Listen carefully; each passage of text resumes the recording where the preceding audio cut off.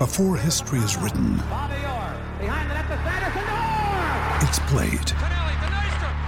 Before it's frozen in time, it's fought one shift at a time.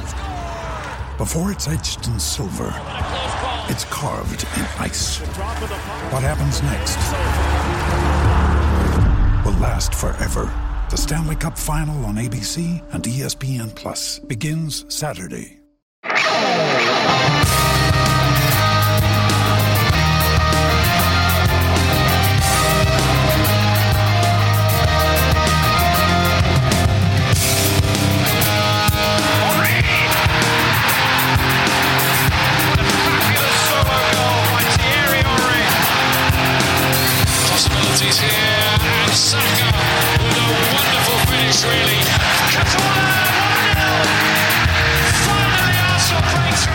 A dark day for the club on the football pitch, but a great opportunity to remember that what makes this club special is all of us. This is the Arsenal Vision Post-Match Podcast. My name's Elliot Smith, the Blackman, Twitter, Yankee Gunner, and this is the 500th episode of the Arsenal Vision Post-Match Podcast in one form or another. In a moment, I will introduce Paul, Clive, and Tim, but I want to start with two really important things. I love that this is the 500th episode because it is the perfect time to celebrate what a spectacular community this has been, this podcast, Arsenal, by giving back to it in the most powerful way we know how. And that is by supporting the Arsenal Foundation, the charitable foundation that reminds us that the club isn't just about when we are happy with what's happening on the pitch or when we are quite despondent, but that it is about a global community of people brought together by their love for a football club who can then go off and do incredible things, form bonds of friendship, in Tim's case, form a marriage and a family. In the case of what we're trying to do today, raise money for a good cause. On Thursday, we'll have an interview with the Arsenal Foundation about the works they are doing, both locally in the community and at the Zatari refugee camp. And we are going to give generously to that. We are going to start with a £5,000 donation in an effort to hit £20,000 in the month of September. If everyone listening to this podcast gave £1, we would blow that number out of the water. And I hope that we can do that because in a time when the football isn't great, what better time than to say that's not all that defines us? What defines us is our community, our camaraderie, our willingness to help one another and do it in a way that connects to our club and says this club is about class, and that class is demonstrated not always on the pitch, but always through the people and through the foundation. They are wonderful people. They do incredible work, and I am absolutely thrilled to death to be able to support what they are doing in London and beyond. And like I said, on Thursday, you will hear more about the Zatari refugee camp and the stuff they're doing in London. Last year, we were able to raise £10,000. We're going to try to double that. We will start with a £5,000 donation. We will be matching that later in the month. We will be giving a portion of all the proceeds on our shop. We'll be doing everything we can to make this a success. And who knows, maybe blow that number away. Maybe wind up doubling it before the month is over. But I hope that you will go there. ArsenalVisionPodcast.com is our website. And on our website, you will see the donate tab or link or whatever it's called. And it takes you right to the Just Giving campaign. So, it's tax deductible, goes right through Just Giving. There's all different ways to donate. No donation is wrong. All the donations are good. You can go to justgiving.com/fundraising/Arsenal Vision. That's a little, hairy, but you can do it if you want. You can certainly Google it that way. Or you can just go to arsenalvisionpodcast.com, click on donate, or arsenalvisionpodcast.com/donate. Please help us get to the £20,000. We're going to get there. We are absolutely going to get there. And I think it shows, the class of this community. And I want to thank you so much. You've been with us for 500 episodes. I hope you'll be with us for 500 more, 5,000 more. I want to thank Tim, Paul, and Clive. And we'll do that momentarily. I want to thank Andrew at the Arscast, because without him, there wouldn't be an Arsenal Vision podcast. And he's been so kind and generous in helping. There have been so many people who have helped. Scott, who will be on later this week, obviously. Phil Costa, who was a part of the Euro Daily podcast, and everybody else who has contributed, and everybody who is supporting our podcast on Patreon. We love you for that. It's part of the reason we can give so generously at all. Part of the reason we can do this podcast at all, through rising and falling times in our own life, helping put kids through college, literally. So please go to arsenalvisionpodcast.com/donate. Please give to the Arsenal Foundation. Let's show that maybe we're doomy. Maybe we're negative. Maybe I'm a pessimist because things aren't great on the pitch. But I'm an optimist when it comes to humanity and what we can do. And I'm, I obviously just feel super blessed to be able to do this. And I hope you'll join us if you can, of course, if you have the means. Just being here listening, that means a lot too. And as it is our 500th episode, we're just so thankful for you. I cannot say that enough. I am at an age of my life. I have a young family. You reach a certain point as an individual where you say, what am I still about? What do I still have in my life? I have this job, I have this family, and that's wonderful. But like, what am I about? And this podcast has changed my life. It has changed my life. And that wouldn't be the case if it weren't for Tim and Paul and Scott and Clive and you. So thank you.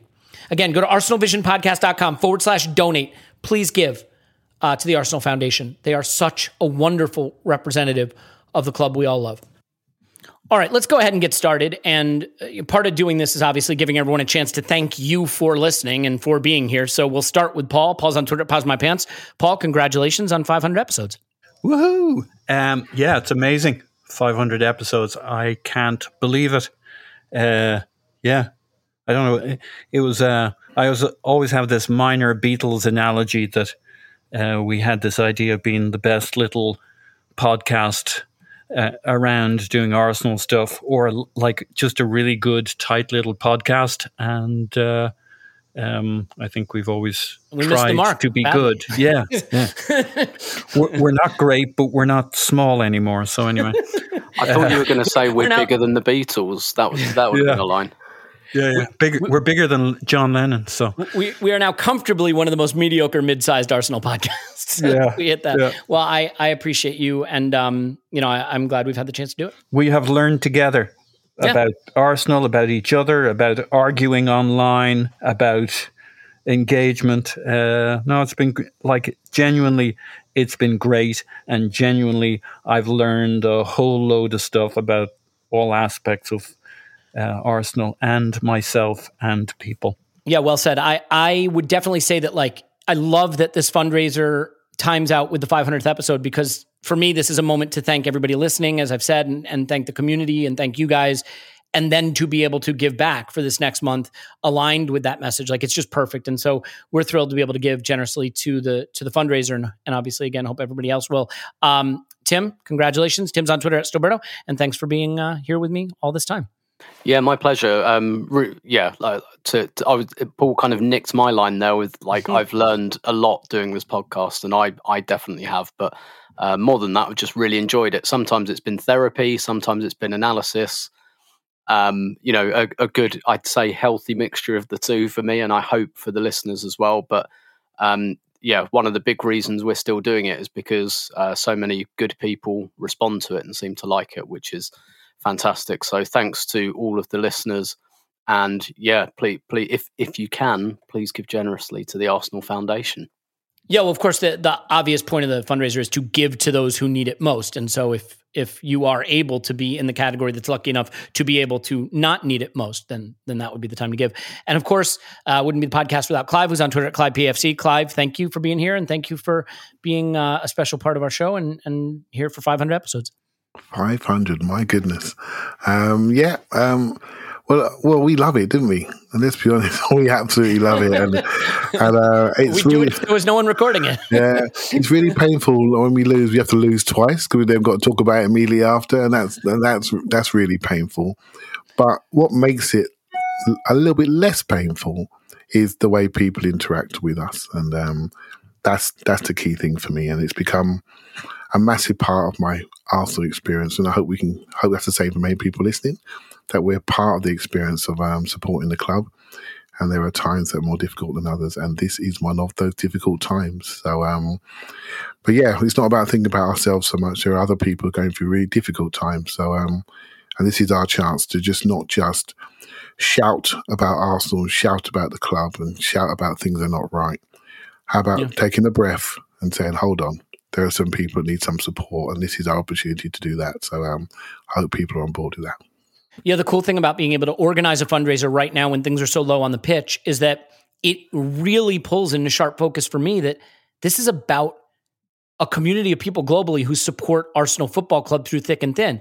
That doesn't mean cheering or booing. That means helping each other. And it's really cool. And so I will say on behalf of Scott also that he is a valuable and fantastic part of this, and would have had him on today, but scheduling challenges today and trying to do the fundraiser launch and everything just made it impossible. He'll be on in the near future. And Phil Costa, who helped out with the Euro Daily.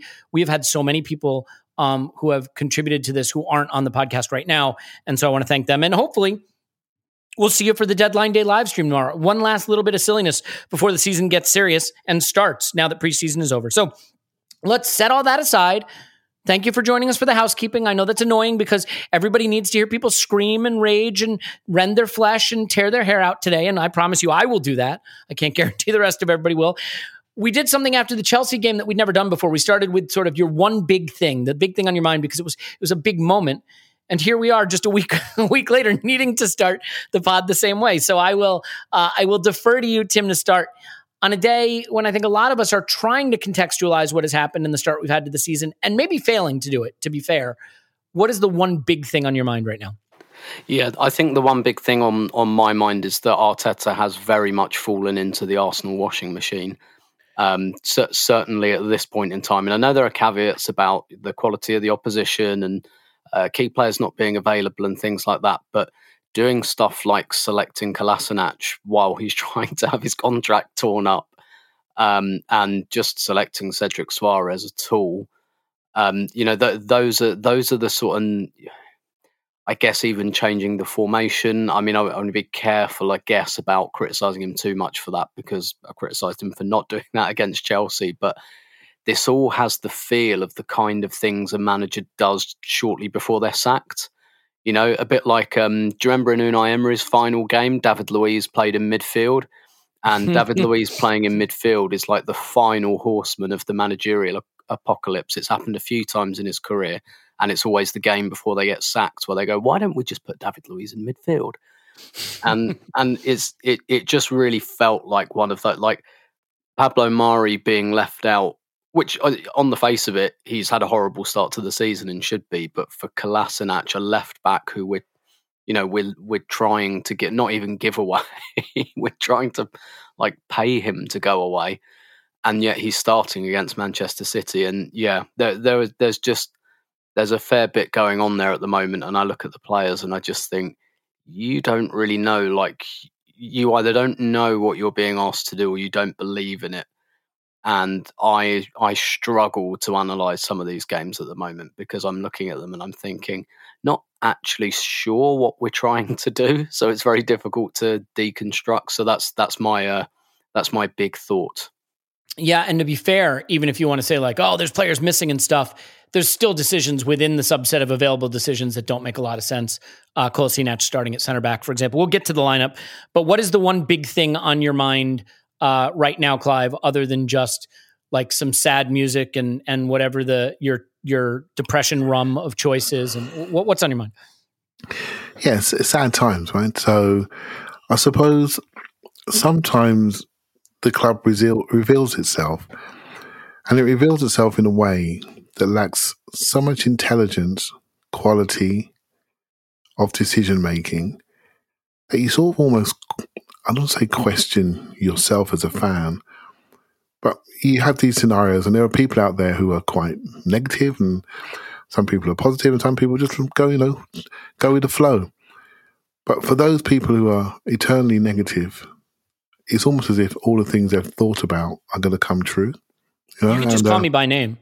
Well, but you're not one of those people. No, I'm just kidding. And there are people, I think they not say want these things to happen, but they predict the worst thing that happens. And then if something good happens, they can enjoy that. If the worst thing happens, then you know what, I was right. And for me, I always try to look for an explanation about where we're going, and I am struggling to find one.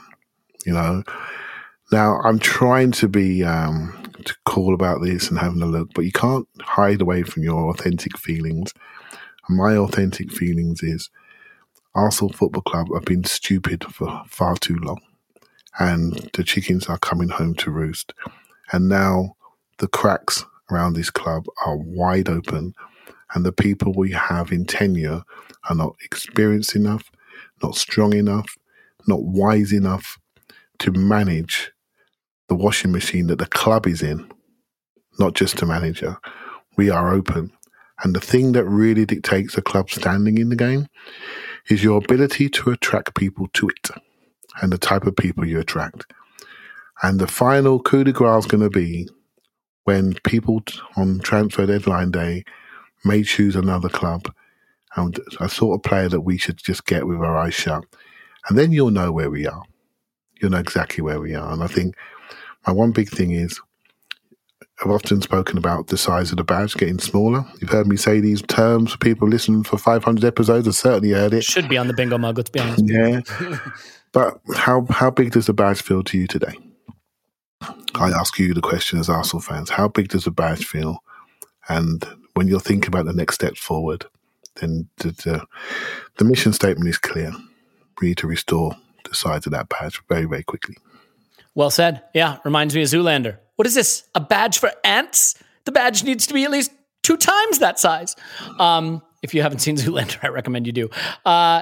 It'll cheer you up, and we all need it. Yeah, and your point about chickens coming home to roost, Clive, is so true because, we can have these debates about signing Pablo Mari. Oh, who cares? It's just a backup center back. What do you care? It's not that much money. Signing Cedric. What do you care? It's a backup right back. Would you rather have no backup right back? But, this is why you don't bring bad players into the club. Because then you have to play bad players, or worse, you won't even use the bad player, and you have to go with something worse than that. And so that's why you have a half-interested Cedric literally daydreaming and picking daisies on the pitch against the champions of England. And Pablo Mari not even being able to start for a guy we want to get rid of because you made those moves. So the chickens come home to roost, and this is why it sucks to criticize the club for making dumb moves, but it doesn't help to say that they're okay. And that is the chickens come home to roost. My one big thought today is, it's over for Mikel at Arsenal. I'm not saying he should be sacked, but it's over for him. And my reason is very simple. Big wounds heal slowly and reopen quickly. And this was a big wound. And it will be the case now that when he loses, this wound reopens. We had a big wound of that 8-game winless run last year. And it closed slowly. But to Arteta's credit, he was able to get us going in a direction where for some people it healed. Almost fully. For some people, it couldn't. The loss to Villarreal in the European semifinal, being 3-0 down to West Ham in 15 minutes. For some people, it wasn't enough. The football wasn't good enough. The results weren't good enough. But for some people, it was. But now we have this 0 wins, 0 points, 0 goals, 9 conceded through 3 games. And there are extenuating circumstances, and they are all mitigating. But this is a big wound. And even if he comes out of the inner lull and beats Burnley and beats Norwich, if we have a disappointing draw in the North London Derby or worse lose, this wound will reopen. If we beat Norwich but get pegged back in the 90th minute to a 1-1 against Burnley, this wound will reopen. And so I fear that now we are in that situation where his words will be extra scrutinized. When he says, the real fans know what we're trying to achieve, people will take it personally. When he starts talking about the project, well, this is the project that we had to sign on for. I got news for you, Mikel. Managers should never talk to fans about long-term projects. Long-term projects are important, but that's internal discussion. Your job is to go win football games. People don't want to hear about Project Youth, even if we are in a new, smart, intelligent, necessary Project Youth. You can't go trying to sell people that losing 3 games with no goals scored and 9 is okay because we're building for the future. You have to put some points on the board and some goals on the board. So we can call it the washing machine, call it whatever you want. But I think the fear now is this is such a big wound that it will heal too slowly for him to get it all the way healed and reopen too quickly at the next cut. And there will be cuts. It's that simple. This team isn't good enough to now win the next 35 games. And so what would it take? Would it take a run of 7 wins on the trot? I don't know what it would take for the wound to close, but I don't see it happening. So while I'm not saying he should be sacked for losing heavily to Manchester City, that's not my point. Please don't take it as that. I'm saying that I think it is done because I think what it would take for him to now recover is beyond him.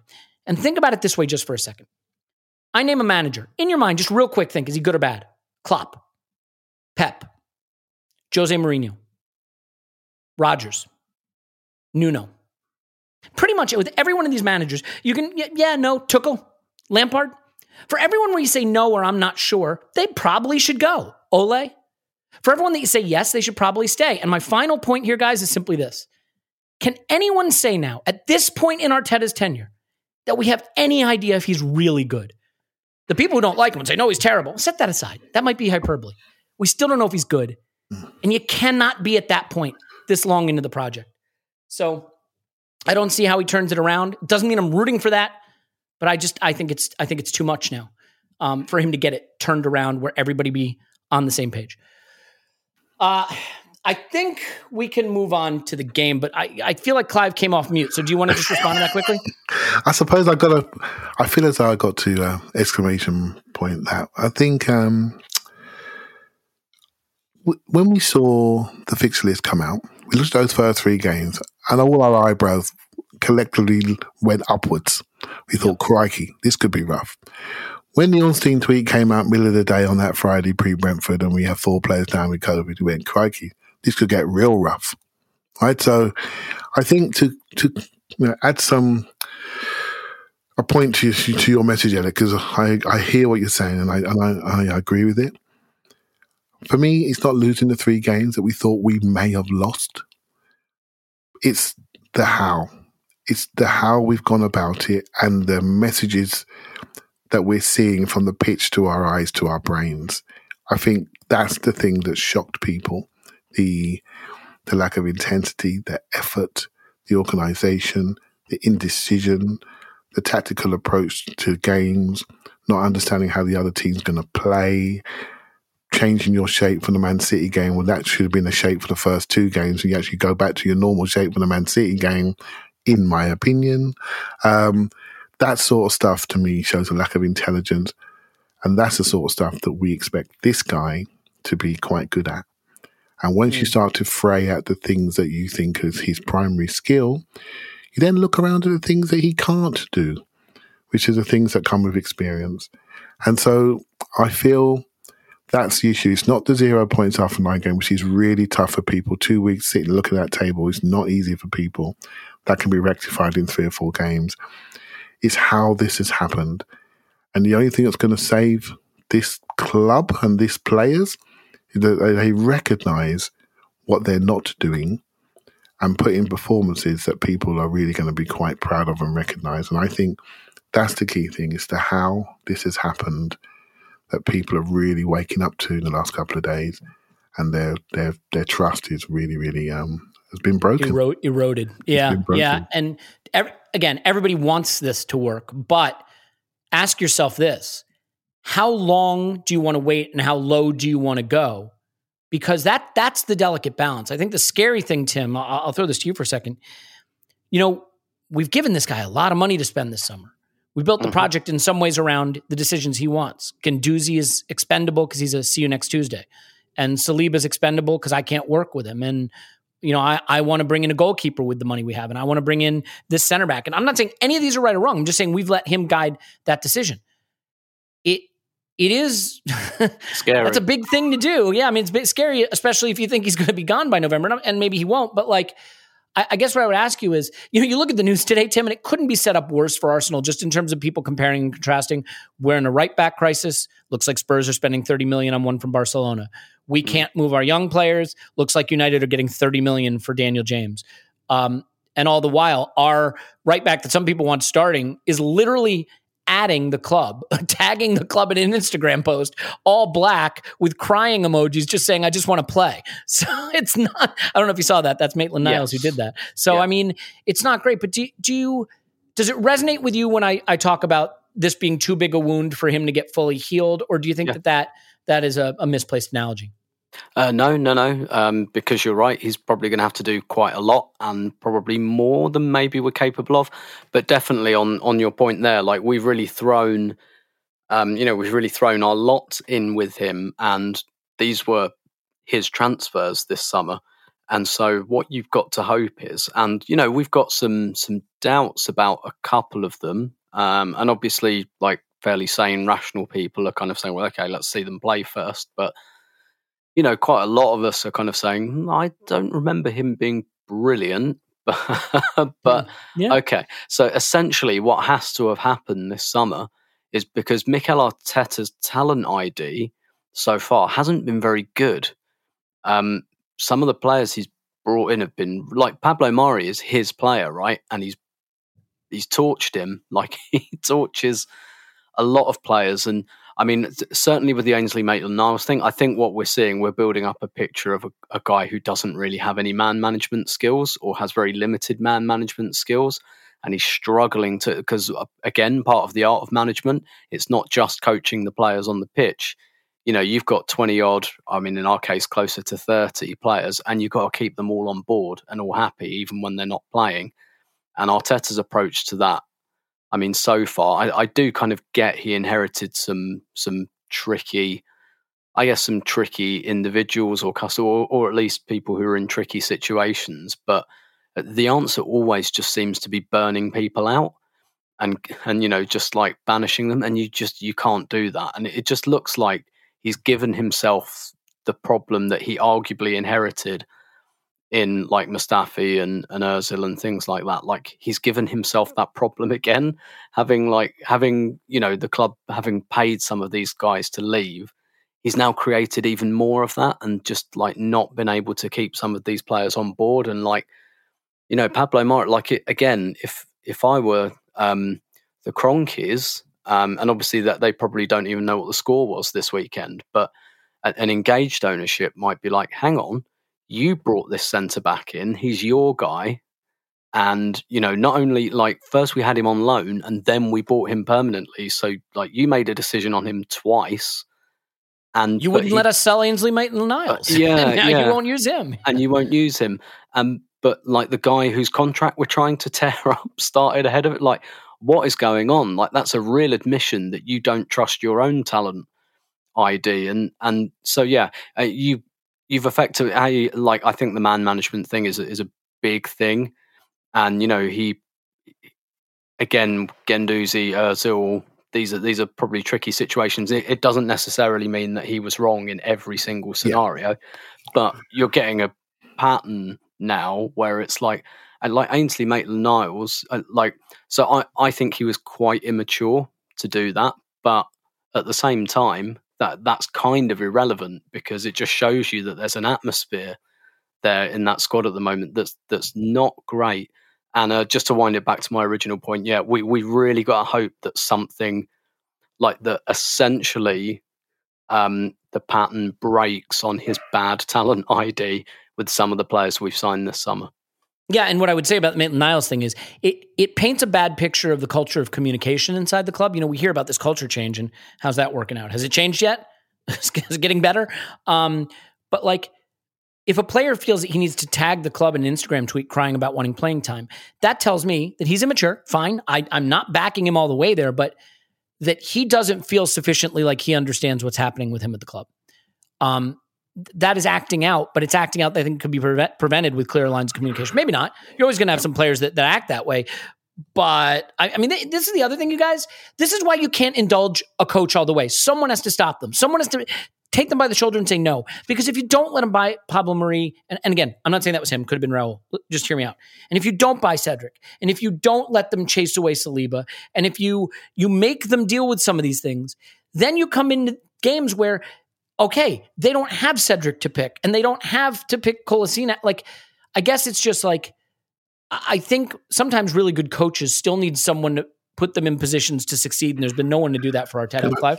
But yeah, just to add a little bit on that. So I've been looking at his man management style for a while, and this is really, really clear to me.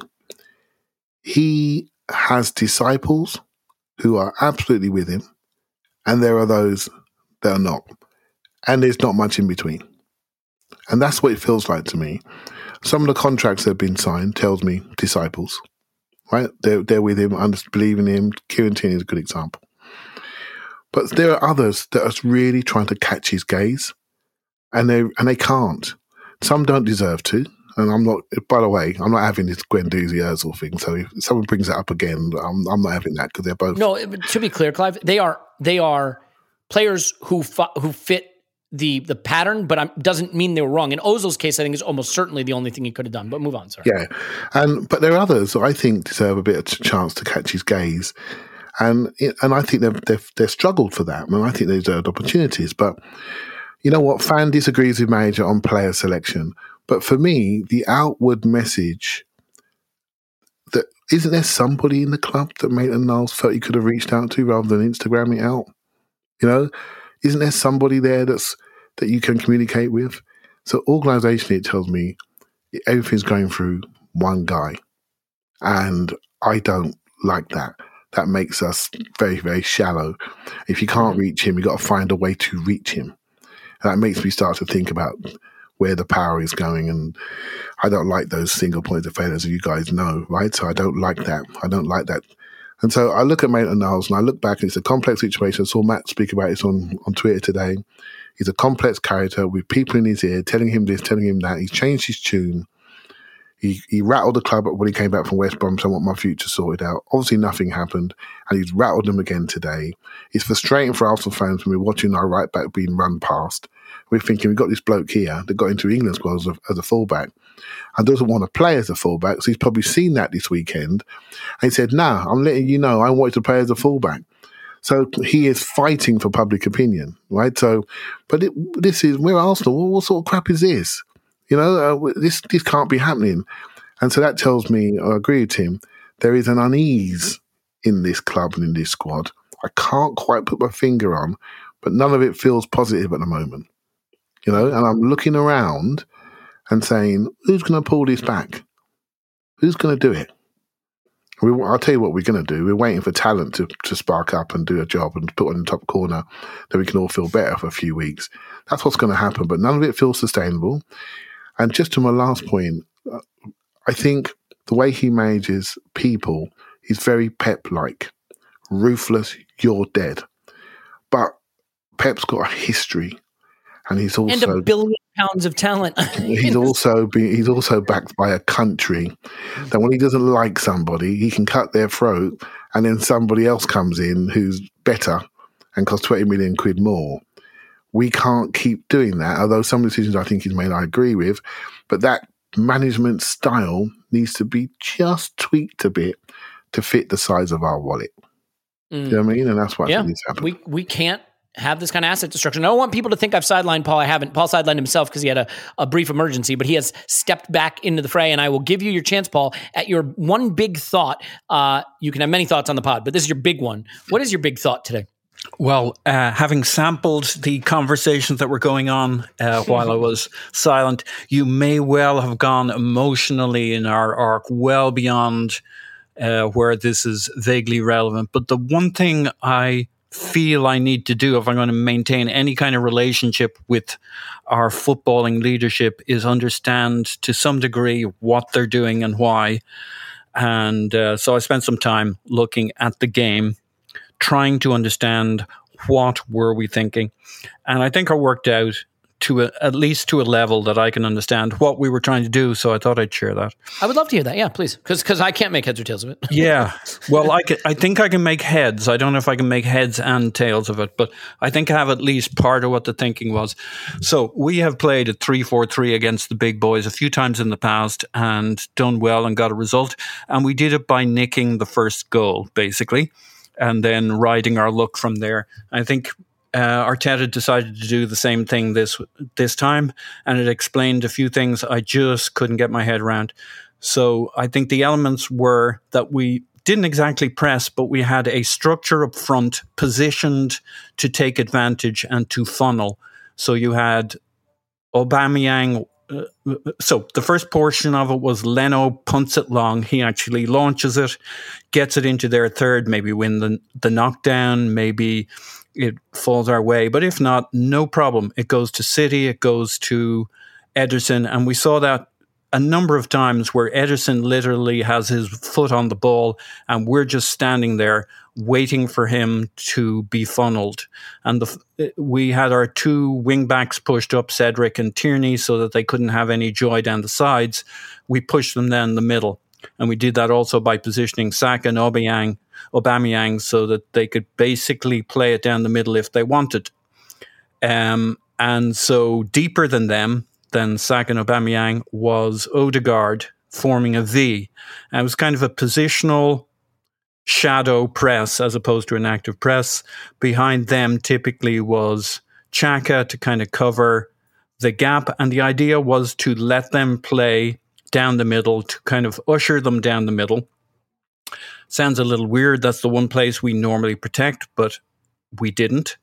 And it's very, very clear that was the one area we weren't protecting. And we said, play through us.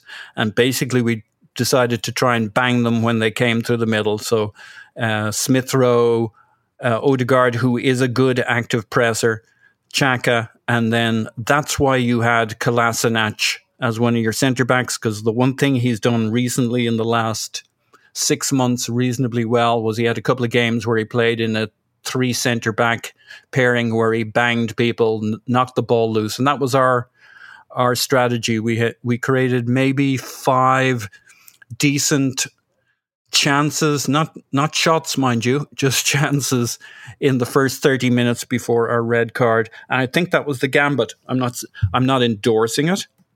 I'm not saying it's a justification for the personnel or playing anybody, but I think that was basically it. Usher them through the middle.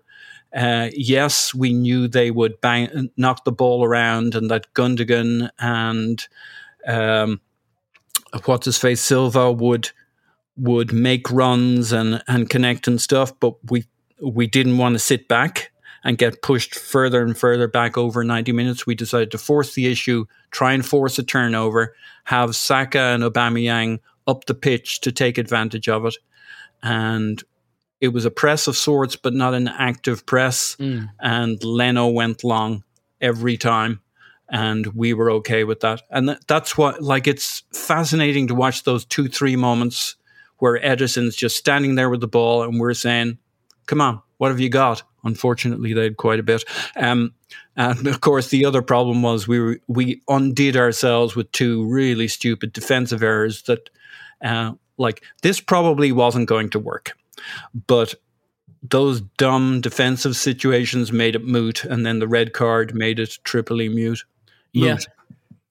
So that's the best I can do. It might be wrong, but I think that was the thinking, the plan, and to some degree you could there's all sorts of reasons. For not 10 minutes, it was really good. 8 minutes, if we're being fair. Yeah.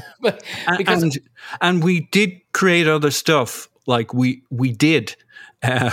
It just, like, there was the time Xhaka went chasing off to their left fullback across the goalkeeper. We actually forced a turnover, had a shot. He was marginally offside, so it doesn't even account as a shot. There was a period of play where, like, they had 2/3 of the possession. So there's a psychological study on rats, and if you have 2 rats and one rat's bigger than the other, they like to wrestle. But the small rat only plays if you let him win a little bit. It's like wrestling with your kids, right? They don't expect to win all the time, or they don't expect to win in football. But there's a ratio at which the small rat stops playing if the big rat doesn't let him win. And the big rat lets the small rat win 1/3 of the time. And if he does that, the rat keeps playing. And I think we were the small rat, and we said, we'll encourage them down the middle and we'll kind of let them win 2 out of 3, but 1 out of 3 we'll get the ball off them and we'll be in position to do something, and we'll be in their half and their third, and that's why we went long. Yeah, just obviously after about 8 minutes, it was totally moot. Once they got ahead, it looked like our will to do it stopped, and the passiveness kicked in. Tim, the interesting thing with this game is watching it. I was struck by how similar it felt to the West Brom game, just with the roles reversed. Yeah. High-ish. And almost the score. Yeah, and almost the score. A line, I joked on the Instant Reaction pod that after 180 minutes, we edged it 6-5. But the defensive line wasn't even. The pressing wasn't intelligent enough. And once they realized they could get around it, then every ball they played in behind went to someone. And by the time it was 4-0, they were just playing passes literally into all kinds of... When Sterling runs in behind free one-on-one with Leno, I shit you not, I could play that ball. And I also shit you not, I could defend that situation better. Like, there was a capitulation here, and I think that's what makes it so painful. But if we roll back to the lineup for a minute, I'm curious why he did this. First of all, I can't believe I'm going to say this, Tim, but I think he picked this lineup because it more or less worked against West Brom. That he used beating West Brom's U23s as a barometer for this, and that's why Kolasinac kept his place. I'm just curious if you have any better thought on why he did this, and specifically, obviously, certain selections. The one that jumps out is Kola, but there are others that I think are pretty head-scratching. Yeah, definitely. I actually did think he might leave Murray out of this just because he left him out of the West Brom game, and like no one other than Smith Rowe and Leno, I guess, really got rested for that game. So like, I never interpreted that as Murray being rested. Can I ask you a sidebar question then? Yeah, sure. In the context of that feeling, do you have a take on that weird sort of, you may not have seen it because you're at the game. Did you see the weird sort of heated, animated discussion Arteta and Murray had on the bench at West Brom? I've seen a screenshot of it. So do you take that as a disagreement, or because in the context of what you're saying, I'm not really sure how to make it out. I didn't. So I've only seen like a screenshot of it, and because it became a bit of a meme, so I didn't realise like it was a product of a heated discussion. I just thought Murray's face looked a bit funny during it. So, I mean, it could have been. It would have been quite extraordinary for that to happen on the bench during the game. It was a coaching discussion. I watched it, and he was like showing them where to stand and all the rest of it. It looked like two players. He was kind of coaching from the bench. That's what it looked like to me. So, okay, yeah, I didn't see any disagreement. But again, that's washing machine talk. I'm phrasing it wrong. It was just very animated. At the moment, this is what I always say. When you get to this point, everything looks bad. That's when spin cycles on. Do you know what?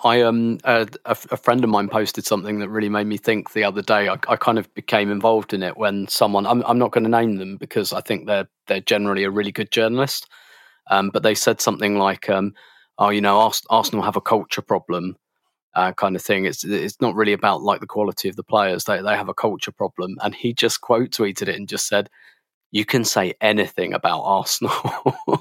And actually, like, because I went past the tweet and I didn't even think about it really. I like half ignored it really. I was like, oh, is it right? But when he said that, I was like, yeah, that's right. It's because it's open season, right? So you can say anything about Arsenal, and actually, the problems are slightly baffling in some ways. So you can say it's leadership, you can say it's culture, you can say it's the owners. Like you can say anything. The opposite is true, by the way, Tim. Because if you say anything that isn't negative, people get like, if you're even like, I thought that was a harsh red card. People are like, oh, you want to make excuses for Arteta? What the hell's wrong with you? Yeah, precisely. Which is a bit like the Maitland-Niles thing, right? It's like he was immature to post that. That doesn't mean that like Arsenal are right though. But kind of back to your question about the team selection and the lineup. I mean, I do think the Kolasinac thing. Like, I don't think. If Kolasinac had an absolute shocker at West Brom, I don't think he'd have done it. No, I think the fact that, we kept a clean sheet and it was okay. I do think in that one, yes, it was a bit, well, I don't really want to use this guy at centre-back, but I'll give him a go at West Brom. And so long as he doesn't boot the ball into his own net or fall over, then, yeah, that will probably keep him his place for the City game, which I do still think is extraordinary. I did get going for the back three, I guess, although I still think it made a lot more sense against Chelsea to match them up, whereas City don't really play like that. And I never... Totally agree, yep. I never looked at it. And look, we know that when you play City away, it's a back five, it's not a back three. And so I didn't look at that and think, oh, we'll be more secure now. That would have given me... Like, if I'd have seen that for Chelsea, like back three, I'd have thought, oh, okay, this is, I think that's the right thing to do because you're matching up. But I didn't get the impression against City that it would be. The lineup was a lot more attacking than I expected as well. Like I was surprised. Like I thought El Neni was going to play. That was another thing I thought was going to happen. And therefore, and that's why I'd probably refute the theory about him seeing something work at West Brom because El Neni started v West Brom, didn't he? Yeah. Alongside Xhaka, yeah. I thought he'd do that. So my theory, Tim, on why Odegaard was, if it was about knocking the ball loose, whoever, Kolasinac, or whoever, banging into Silva, knocking the ball loose, and we did manage to do it, it was to have Odegaard right there to set off the counter. And that's why he went aggressive with it. And like... we do end up falling back into a back five, but in the first 30 minutes, we're amazing. Well, amazing is a strong word here. We're much more attacking than I thought we were with the two. The wing backs are right up. They're not defensive. They're making sure the ball out from Ederson. Like there's a couple of times he goes wide and it goes out of touch, or we usher the player out of touch. There's a part of it that kind of works now. I think they would have battered us regardless, but I mean, I guess I think your point about the wing backs pushing up to stop. You don't want both your full backs to push up and then only have two centre backs. I guess so. I guess what it was about was we'll have three centre backs and then we can push our wing backs up. Not so much as an on the ball. Yeah, because like you look at say Xhaka and you see whoever Gundogan wandering around in this gap between him and the centre backs, and you're like, where's our screen? And the idea was there wasn't really a screen. It was Xhaka to clatter into some people, but if he ain't there, that's why Kolasinac. That's why I think West Brom was kind of an audition for not exactly the style, but the players to get them played in. I don't think he kept Kolasinac because he did okay. And I know you weren't saying this because he did okay against West Brom. You said, oh, why don't he? I think he played him at West Brom because there's no way Arteta didn't have a plan already in his head for how he was going to play Pep. He didn't go to West Brom and then come up with a plan. Yeah. I think that's probably and because it wasn't really the same as against West Brom, but I do. If Kolasinac had an absolute disaster at West Brom, I don't think he'd have played. No, I think he probably would. And he played him as a centre back, right? He had choices. He could have played him as a full back, but he played him as a left centre back on the side of Holding, and that's why he played Holding. Okay. Tim, let me ask you the question I want to ask then. So, I mean, he's not going to escape the Saliba argument this time. No. You cannot get away from it. And I'm really sorry, people. I know it's played out and it's tired. It's a very expensive, very talented young man. We have refused to use him last year, refused to have him at preseason this year, send him away. You can come up with whatever speculative argument you want for why he's not here. He's not here because Mikel Arteta doesn't like him. And now the player doesn't want to be here either. The fact is, he would be the best center back available for these first three games and easily the third, if not better, center back at the club. This is exactly my point about someone has to tap the guy on the shoulder and save him from himself. So, I mean, how on earth does he escape that scenario now? I don't understand it. He can't. No, he definitely can't for the reasons you say. Like, it doesn't have to mean that Saliba's starting, but there's no way that Saliba is, worse than Holding and Mari and Chambers.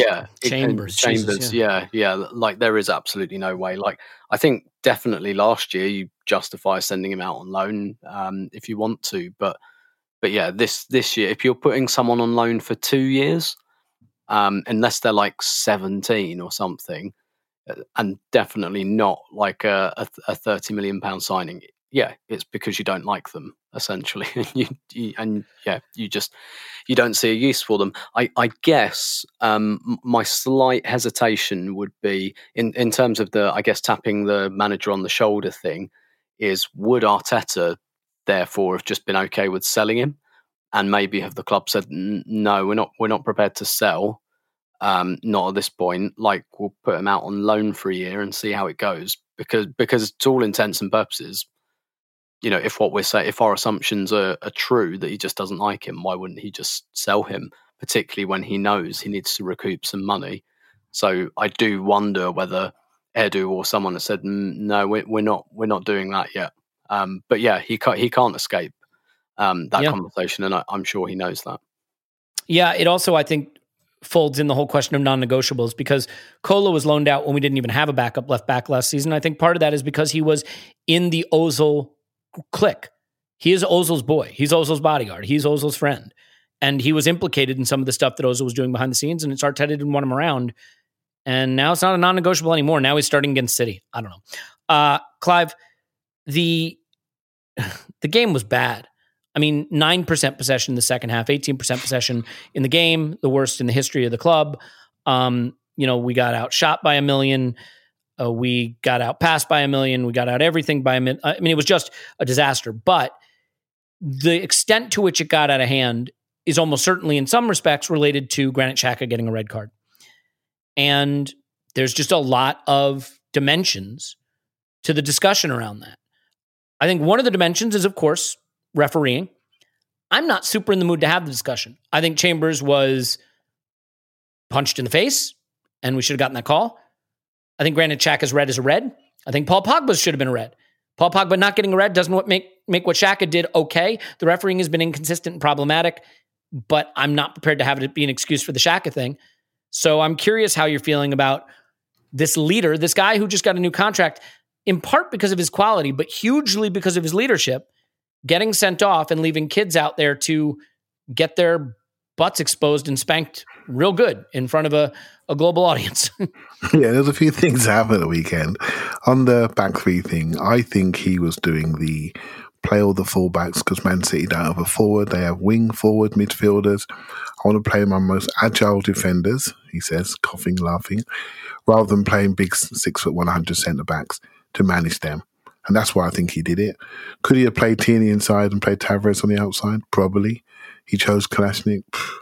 I don't think that's the biggest issue in that game. I thought the biggest issue was our midfield setup with no secondary pivot in there, but that's just my feeling. But on Xhaka, maybe that is the biggest issue from the game. Forget about Kalashnik, right? In the last year of his contract, free transfer, he is what he is. No, there's nothing to talk about here.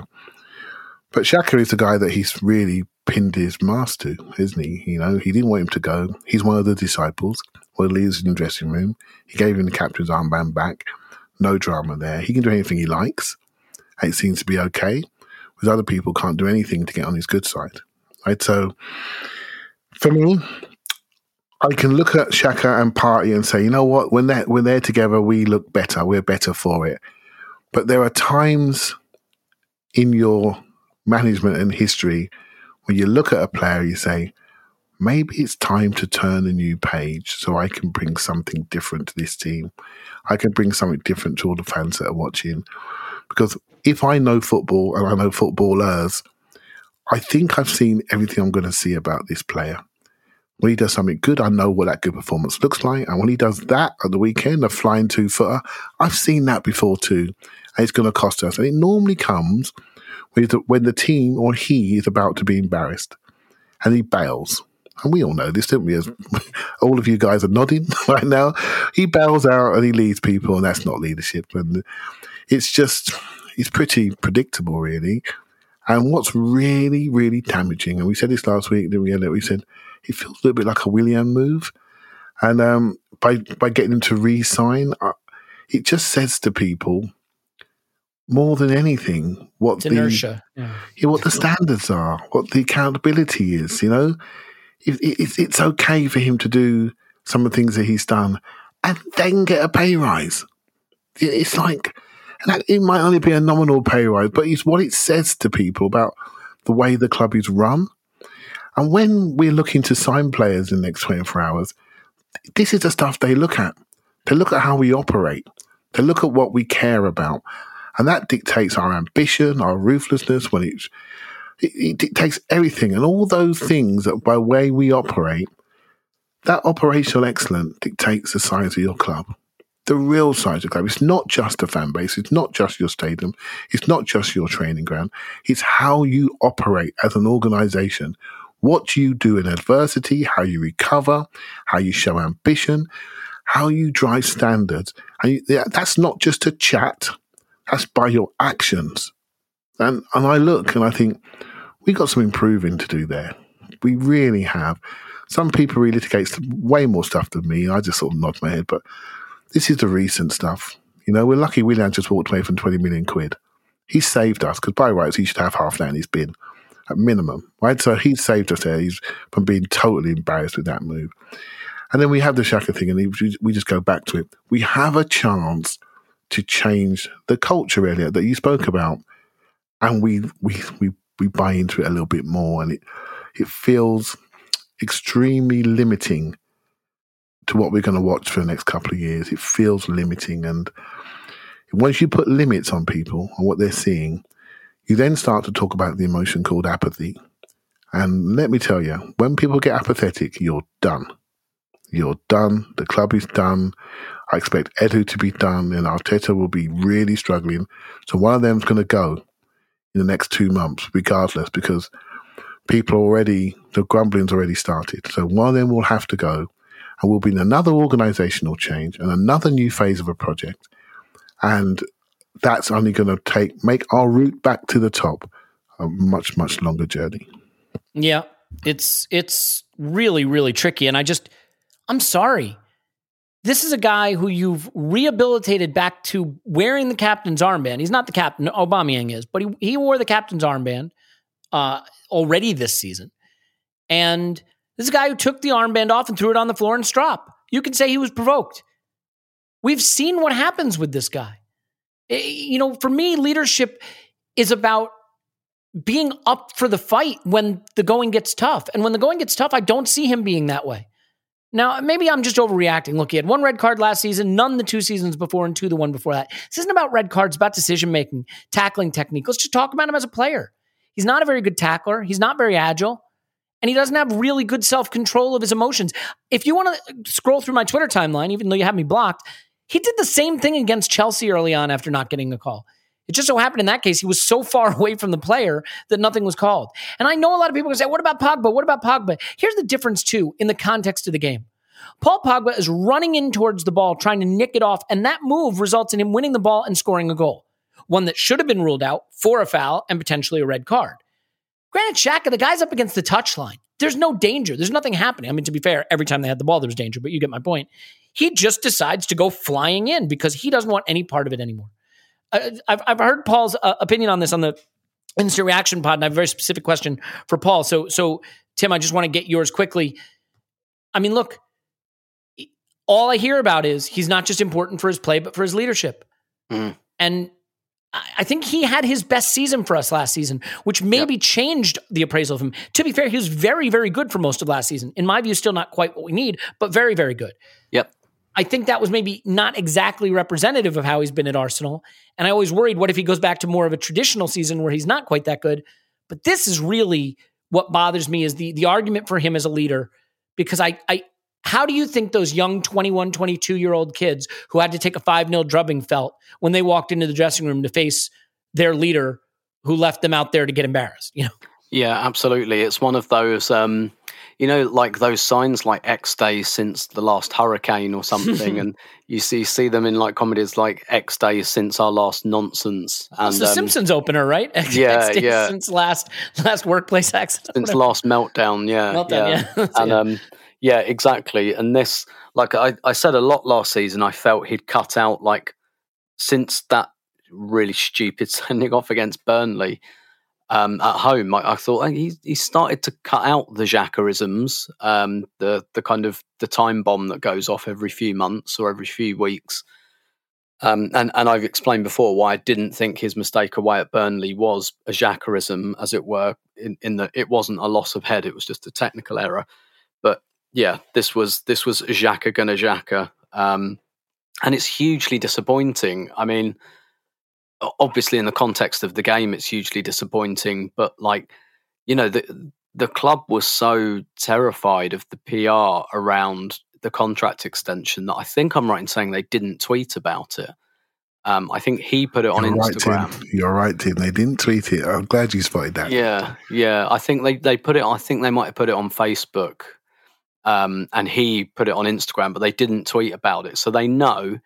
And, from a PR perspective, this was the last thing they needed, really, because this is confirmation, really, that he hasn't totally got rid of that from his game. And there was, I mean, probably not for most people, but for some of us, some naive hope that maybe he'd worked that out of his game. And, he's 29 now, and he's kind of been rehabilitated as one of the leaders of the group and all of this. And he's definitely got the manager's trust, and he's got a manager who played a very similar position. And you kind of think, okay, all right, maybe like something's changed here. And he was very pointed, I think, about Emery towards the end. And you could tell that something had broken down there. Like, whereas now I think he has a good relationship with Arteta. I think it's one of the good relationships Arteta clearly still has. So from a PR perspective, pretty disastrous for this to happen, particularly while the window's still just about open.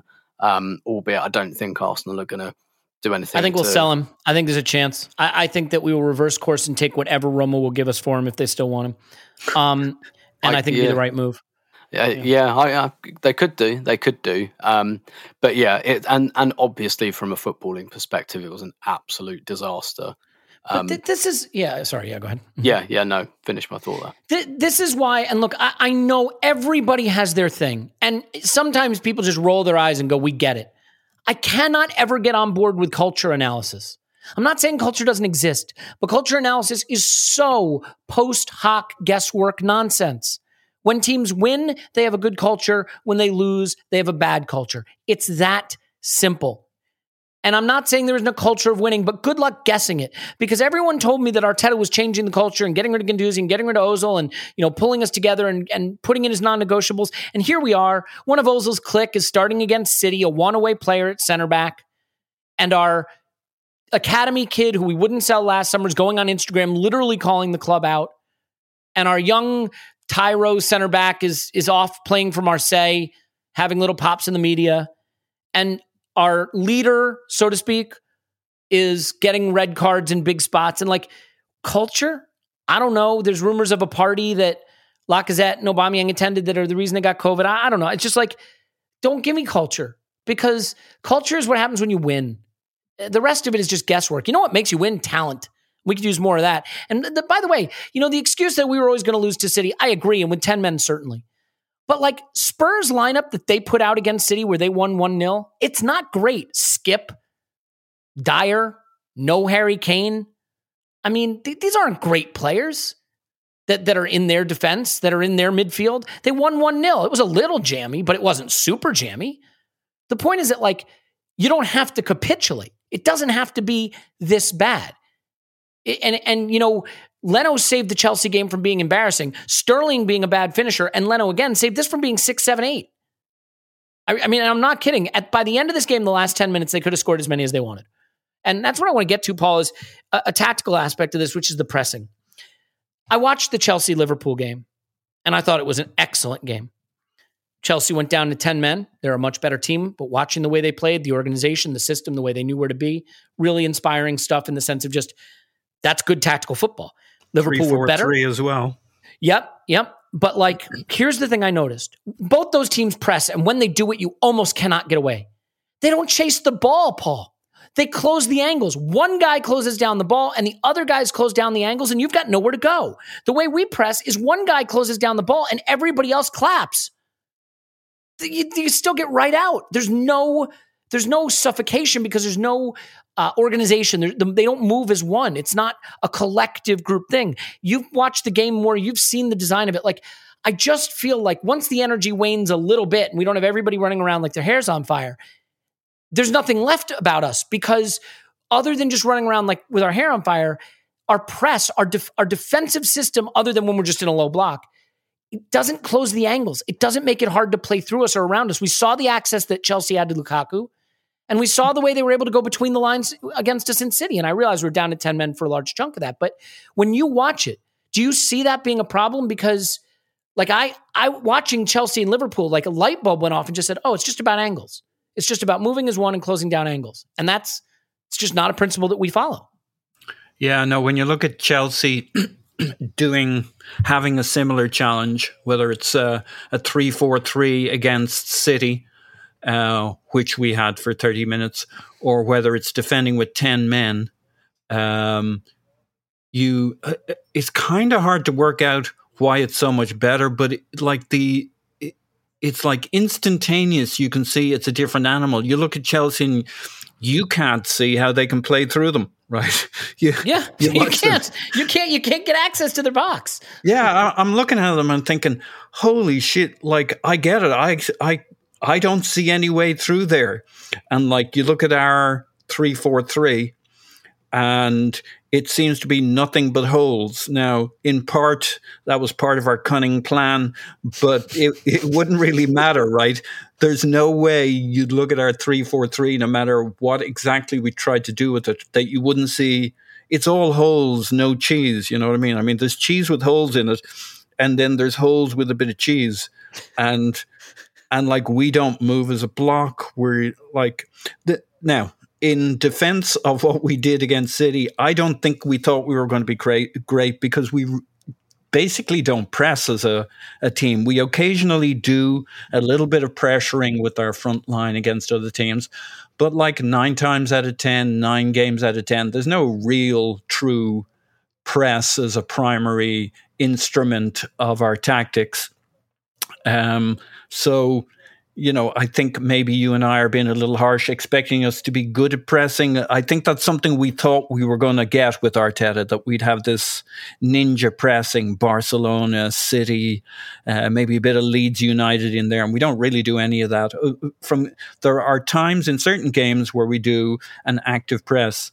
Now, the one thing I'd say about this game is we're not doing an active press. We're not chasing around like lunatics. There are 1 or 2 times where there are certain triggers where, you know, Smith Rowe will chase after a guy who drops deep. He follows Silva or Gundogan, who receives the ball, and then it's on. Everybody starts going man to man and banging players. But basically, we wait for them to play the ball into a particular place, and then we start banging players trying to dislodge the ball.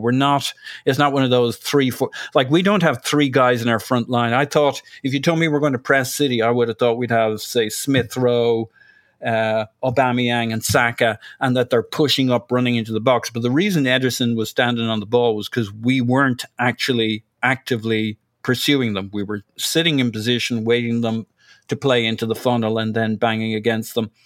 It's like, I'm not going to knock it as an approach, but it doesn't fit my definition of what I thought pressing would look like. I think it was a one-off tactic. I don't think it's our normal way of pressing by any means, and I don't think we generally press, and I don't think we're good at it, and I thought that would be a primary tactic, but it's something we occasionally try, and each time it's a different kind of press.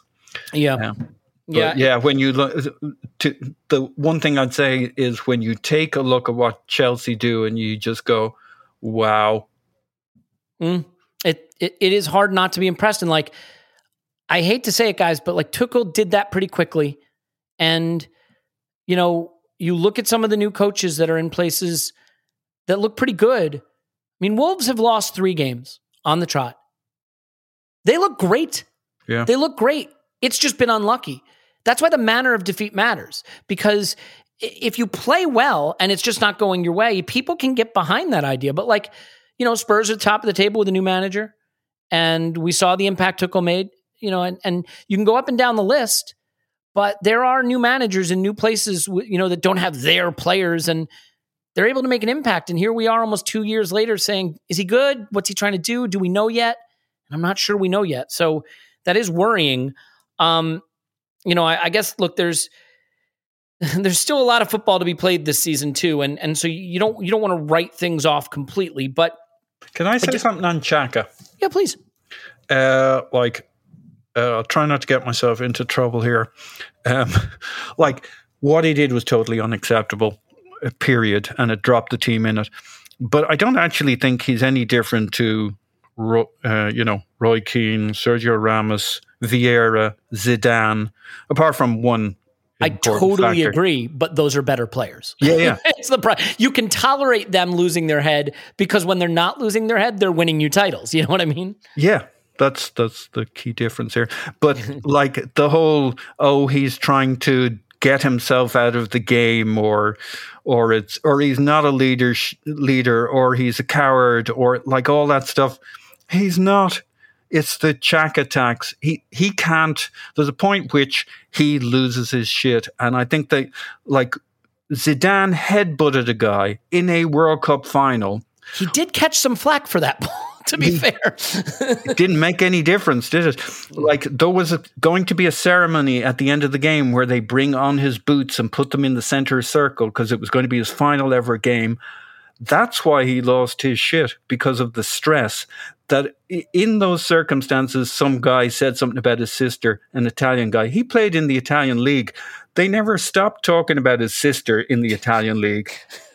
So, like, it doesn't make any sense when they lose their shit.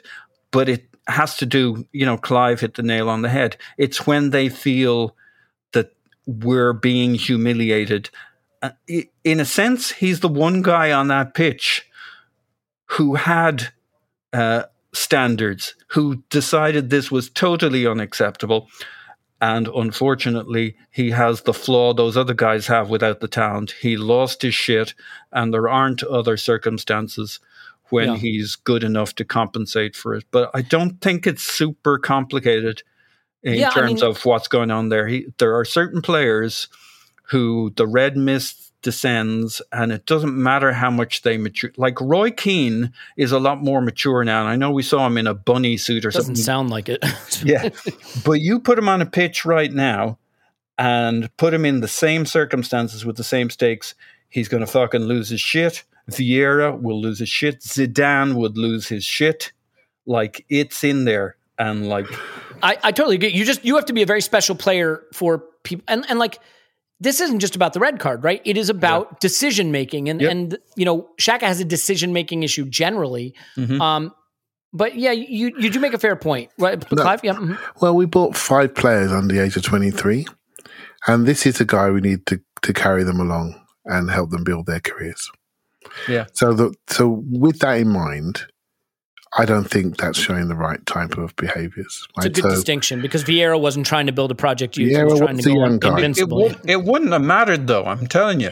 Vieira would have lost his shit whether, you could have put 10 4-year-olds on the pitch with Vieira. I think what you're saying is that this situation requires different type of characters. It does, but it's not.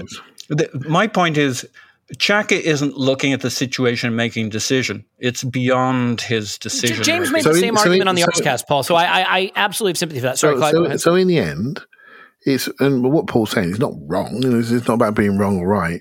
It's about looking at the situation. The situation dictates how you should behave. And if you want to behave that way, that's fine. Then the situation has different accountabilities. Doesn't want to behave that way. But the situation then has a different set of accountabilities, right? Zidane did not want to headbutt a guy in the middle of his final World Cup final. He's saying that then the accountability level has to change, which means a different player is required. Yeah, for sure. So in this situation where Xhaka is in, I'm not, his behaviour and his character is his character. If he wants to do that, it's up to him. But in this club, in this club, he has to do something else, has to be something else. We're asking him, I presume, by our latest signings, we're asking him to be something else. We're asking him to maybe set an example, to be there with these guys, not get off the pitch. Right? So, in my opinion, he gets the red card. I don't worry about it. My favourite Arsenal players had the most red cards, right? So he didn't bother me. It's how, but if he's sticking in the top corner, if he's winning games against the best teams, we forgive everything. We really do. We forgive everything when it suits us. But when you're not doing those things on a regular basis, he's had his best period in the last 6 months to a year to me. When you're not doing those things, when you're doing things like throwing down the shirt and telling the fans to do one, I'm afraid the accountability tolerance is not going to be the same. For some people. The same either. And some people are saying, well, why is he still here, let alone getting a contract? So I love a justification of certain things, but there's certain things that I refuse to justify, because it's not a justification, Clive. I'm not justifying Paul, it. Your point is very straightforward and well taken, which is simply that's in his nature, that's who he is, and he can't change it and he can't pick it. He's not making the decision. He's not doing it for all these kind of... No one's disagreeing with that, though. No one's disagreeing with that. It's just afraid. What I'm saying to you is, for him, the accountabilities are not the same as for the greats of the game. I'm talking potentially the greatest 2 midfielders in Keane and Vieira ever to play in the Premier League, and the greatest player in France's history. The accountabilities are not the same. Make that point. Yeah. Anyway, all right. Well, we're bogging down. I fully agree with you, Clive. This is a semantic argument. It's a semantic argument now. So let's move on. It is, but could I just say, my point was not that it's okay. No one thinks that's your point. Everybody totally understands that this isn't a choice. He couldn't change it if he wanted to. I don't think it's a choice. Deciding it. And I don't think it's okay. I don't think he's at their standard, but it doesn't change his... He has the same wiring as those guys. He just doesn't have their fucking... Yeah, so get a different player. Then get a different player. Exactly. Joey Barton's got the same wiring. Yeah, he does, And so... But the accountability for Joey Barton is, you're done, mate. You go. Charlie Austin. I'm not arguing that. I fully agree. Okay. Well, let's do this as a palate cleanser. The summer of soccer continues on Paramount Plus. Why not? Because, you got to freshen it up. Stream over 2,000 soccer or football matches. Your choice. You know what? I just read the words. A year from around the world. That's all the heart-pounding drama from CBS Sports, including UEFA Champions League. We're not in it. Europa League. We're not in it. Italy's Serie A, Argentina's Primera División, the Brasileiro, NWSL, the Asian Football Confederation, and the CONCACAF qualifiers, featuring the stars from the U.S. and Mexican men's national teams, plus much more. It's the best of the beautiful game. So is mid-table Premier League, by the way. With all the beautiful names like Messi, Mbappe, Ronaldo, Rapinoe, and more. Be part of the excitement as champions are crowned and history is made. The world's game lives here on Paramount Plus. Visit ParamountPlus.com to start your free trial and stream every match live. I watch a ton of football on that service, and I have to admit, I really enjoy it. And I think their app has gotten to be pretty damn good. So if you want to give them a try, give them a try. So, all right, now that we have gotten away from pretty much furiously agreeing with each other, but with semantic differences, because there's really not much else to talk about, let's be honest. I do want to make the point just real quick that, like, we did have some very good players on the pitch. Like, there is this attitude, like, we put out, like, our U9s, so it was expected, like Aubameyang, Smith Rowe, Odegaard, Saka, Tierney, Leno, Chambers, if he was right back, I guess, Holding right now. Like they're starters. They're all starters. Other than 3 defenders, they're starters. So, you can't tell me this is the only thing that you can do. But, well, Tim, one of the performances that I feel like has to be highlighted, and you almost hate to pick on him, but the Callum Chambers situation it's really I don't know what to say. I don't know what to say about the way that backline played. It looked like capitulation. It got so bad that I actually think Tierney at one point started to look like he was being dragged down to that level. And Clive often talks about, what can happen to these players when they get into these bad situations at Arsenal. Maybe Ben White has been spared by not being available for these last couple of games, but I don't know what you can say about Callum Chambers, because we went into the summer saying, well, maybe he's starting right back. Could he be? Maybe. And now, like, I don't know. He was seeing ghosts by the end of this game. These players looked like they needed a hiding place, and he was chief among them. Yeah. I'm in two minds about this, because on one hand, you're quite right. The assessment was never that firm about Chambers. And by the way, we've heard nothing about his contract, have we? Because he was meant to have a year left with an option, and we still don't know whether that option's been triggered. I imagine it has, because no one seems to be talking about it. But again, it's not something we announced. And absolutely, the sample size last season was quite small. But I think, a lot of us were thinking, well, okay, he was all right there last season. He seems to be able to do roughly what Arteta wants in a right back, and therefore, we've probably got bigger fish to fry, and if we can sort it, great. But if not, it's just another can we'll have to kick down the road. Obviously, our faith in everything at the moment is completely shattered. So, not just Chambers, but everything. But when you're kind of your platform of belief is not that high, it gets swept from under you very, very quickly, and that's what's happening at the moment. And in fairness, that's not just happening with the fans, because Chambers was not picked for the Chelsea game, and he played at right centre back for this game. So the manager's faith has wavered as well, and you can see what's happening at right back. Right, he's essentially Arteta's got 4 options, and he doesn't want any of them. But with Chambers, yeah, that has, and I guess you could also say that maybe his expectation of what he wants from a right back has changed, because we're not quite playing the same way as last season, or maybe we are, and we've just executed really poorly, or we haven't had the opportunity to play like we did last season. So, that kind of tucking in, creating a back 3 type thing hasn't really happened because of other circumstances. So I do expect that situation to calm down a little bit once the fixture list calms down a little bit. Whether it will be enough to have like a convincing season that makes you think, yeah, okay, that not ideal, but we'll wait till January or next summer and we'll get the right back we really want, and it's not a big deal at this moment in time. That's kind of the best case scenario I can imagine, right? I can't, and I don't think I've ever been able to imagine that, say, next summer would be going, let's give Chambers a new 5-year deal, he's the right back. Like, it was always a case of, is this good enough for a season? And that's always quite shaky territory to be in. But I guess the other thing about it as well is, sometimes it's quite dangerous to buy too many starters in one window, I think. Arsene Wenger was famously on record about having trouble integrating if you change the first 11 too much. Yeah, precisely. And so you could take the kind of take the opinion that it might not have been a great idea anyway. But essentially, like, right back is a real sign of where Arteta is really struggling, because he's got 4 options that he doesn't really want. And by the way, not all terrible players either. Like, Hector Bellerin's a good player, right? Ainsley Maitland-Niles is a good player. Cedric isn't. And Callum Chambers is decent. He's okay. Like, this is not. It's not the ideal set of options, because Bellerin, for example, I just don't think is the type of right back that Arteta wants, and that's kind of fair enough. But it's not completely unworkable. Like, it's not completely unworkable. There are options there that can be worked with. And the weird thing is, the only one that Arteta actually brought in was Cedric, and he's the worst of the lot. So it's a really confusing situation back there. And I think Chambers as well. I mean, if I were Chambers, I'd be looking at things and thinking, do you know what? Maybe I need a permanent move for my career, because I haven't really established myself at Arsenal, and maybe I never will. And maybe I'm just at an age where I need to, go to Crystal Palace or something and be a starter and really decide what my position is and kind of establish myself a little bit, because it just feels like he's been convenient for Arsenal for quite a few years without ever actually excelling. And I think after a while that becomes quite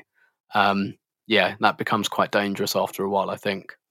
Yeah, this is where I really, really, really don't understand what Mikel was thinking, because you cannot play a back 5 with Cedric and Chambers as your 2 right-sided defenders. There's just not enough savvy, nous, physicality, energy, capability, whatever the hell you want, talent on that side. That is begging to be exploited. And I mean, poor Callum Chambers, because he has some flaws as a fullback, but as a center back, he cannot play. Not even a little. I mean, he can't jump with guys. He can't track runners in the box. And he got ruthlessly exposed. And it doesn't give me any pleasure to say that. He seems like a lovely guy. He's been here 7 years. I mean, it is wild. I want to ask you something, though, Clive, that I think is hard. And maybe you could speak on this. This is why I thought he got it all wrong. Back 3 against Chelsea to match him up. Back 4 against City with a line of 3, a straight 3 in front of him. Elneny, Xhaka, Lokonga. Xhaka drops in the pocket between the center back and the fullback. Elneny drops in the pocket between the center back and the fullback. And Lokonga can go hunt. Fine. And you keep all those little holes tucked in tight. We put a bunch of idiots in the back line and let them run around and get exposed. I don't know what we were thinking, but I think they quit, Clive. And I don't say that lightly. I watched the second half again, and after it goes to 4-0, they quit. I'm telling you, when Sterling gets in one-on-one, nobody is playing. Nobody's pressing the ball at all. Nobody is following the runner at all. And if Sterling just has anything about him there, he finishes that, and it's 6. Well, at that point, 5, I believe. There's another moment where they get in the header that Leno saves brilliantly. All that happens, who is their left winger at that point? I think, I can't remember. It might have been Sterling at that point. He runs inside a little bit. Cedric just stops. He doesn't track him. He doesn't follow him. Chambers goes on a mission to nowhere, just goes out of his hole for no reason, and they're in. So some of it is just naivety, but some of those players were not trying at that point. And maybe not try. Maybe quit is too loaded a word. Maybe what I mean is they had lost the will for the fight at that point. They were really beaten down. That takes some getting repaired. I'm curious how you see that end game, that last 15 or 20 minutes or so, where they had acres of space to pass the ball into the box and behind us, and nobody tracking runners and nobody closing down the ball. Yeah, well, when you've got 10 men, what you don't do is you jump out your holes, because then they can just pop in around you. So you almost shuffle from side to side and try to stand still. So pressing has gone when you're down to 10. It's just about blocking holes, right? So, but let's talk. Really, why is Cedric here? Why do we wait 6 months for him to get well and pay his wages? Why do you pay a loan fee? And why do we put him into that mix just to unsettle people? That's the issue. Why the whole Cedric deal? That tells us who we are and how we're perceived. The fact that Cedric's not a very good footballer is no shock to anyone listening and no shock to you guys as well. You know, he has good moments. Like a lot of these players, like Callum Chambers done, over 150 appearances, 7 years. 7 years is enough time to work out that maybe he's not going to take us to the promised land. You know, it's these decisions which have allowed us to be in the pack, Elliot, we hope in the pack with Villa and Everton and Leeds and Leicester, etc. We hope we're going to get into that pack once we find our legs. But if you keep having these players in your team, regardless of what the manager sets them up with, there are certain things they can't do. So they can't sprint into tackles. They don't take the ball beyond people. They haven't got the agility and pace which is required at the top level. I remember one of the first times I listened to Ken Early on Andrew's podcast, and he said something that's always stayed with me. He said, in the world of football, he goes, for some clubs there is a shortage of talent, but there isn't a shortage of sports science. People can understand how athletes move. They can select people who can run, sprint, jump repeatedly. And the sports science level in the Premier League is way beyond Callum Chambers. And we keep buying these players and presenting them as the promised land. We have to realise there's two facets to the game of football. It's on and off the ball. And there's a reason why you can't see no gaps in Chelsea's system, because they move, they press, they turn you around. You can't even turn around to see their goal, let alone turn around to play a pass with no pressure. You can't play a pass without no pressure. So when you play a pass under pressure, it's not going to be accurate. You can't get near their defence because they've got the right type of footballers that do the work, or if they're coached or they're made fitter to do the work. I look at our team, we're unfit. What's our response? Good player, I like him too. Let's go and get Martin Odegaard. Yeah, you heard me say it before we signed him. You know, is there anything you saw at the weekend that Martin Odegaard's going to fix? No. It's not against Martin Odegaard, but we keep doing this. We don't recognise what a footballer is. Leicester do. Daniel James, he doesn't work for us. You can pick the club he's going to go to. Sprinty guy, repeat sprinter. Who's the best running team in the Premier League? Leeds United. They're just going to go and buy him. You go, that makes sense, because Leeds have got an identity about what they are and who they're going to play. We are a number 10 team. We're an on-the-ball team, nice pattern, sunny day, Emirates Stadium, when teams don't want to press us. As soon as they do, we fall away, we crumble. I'm going to tell you now, for every single one of the podcasts I've done, I've watched the game. I refuse to watch this game in its entirety because I don't need that sky in my head. For the moment I saw that first goal, the first time City went near our box, they loop across to the back post, and Callum Chambers can't get his fat ass off the floor to beat Gundogan in the air. Well, there's nothing to see here after that. There's no point in looking at tactics. There's nothing to see. That's just not good enough. So until we recognise that, we're not going anywhere. We are not going anywhere. We need to recognise this, and we need to simplify our thought process about what we're seeing. You see, it really isn't good enough. I couldn't agree with you more on everything you've said. The only area where I would diverge slightly is to say that, like, if in those small games against the minnows, against the bottom half, against the mid-table, which is now, I guess, our rivals, I don't know, if we were a swashbuckling attacking side, scoring 2, scoring 3, scoring 4, and we were getting turned over in the big games, that would be sort of like the bad old days under Arsene, right? Where we would finish top 4, score a lot of goals, but be humiliated in the big games and not compete. I didn't like the way that felt. But you have to admit, it got us the minimum requirement. Yeah, we don't have that. We don't have that about us either. No, well, we don't, because years on from those days, Elliot, Aston Villa they're using their money. The league has changed. You're right. Leicester are using their money well, right? West Ham, they're Jesse Lingard away from being a real threat. They're using their money well.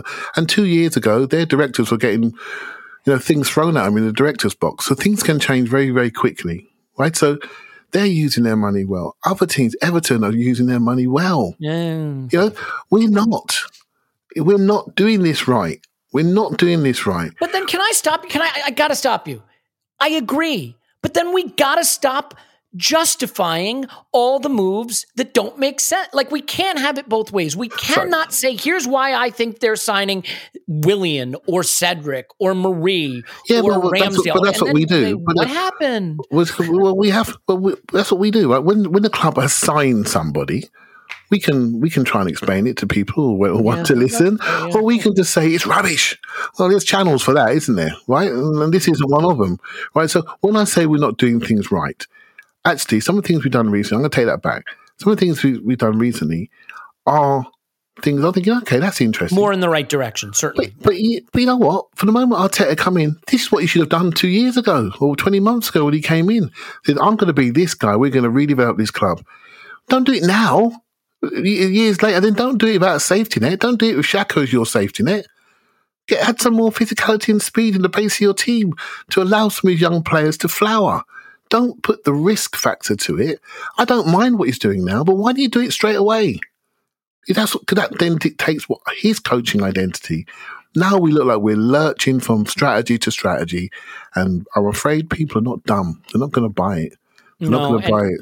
And everybody, and to be fair, with my little tirade, everybody wants to see the best in their club. So you can't blame fans for wanting to be fans, wanting to support, wanting to say, maybe this is why we're doing that. Maybe that's why we're doing that. That's our job. The job of the people running the club is to get it right.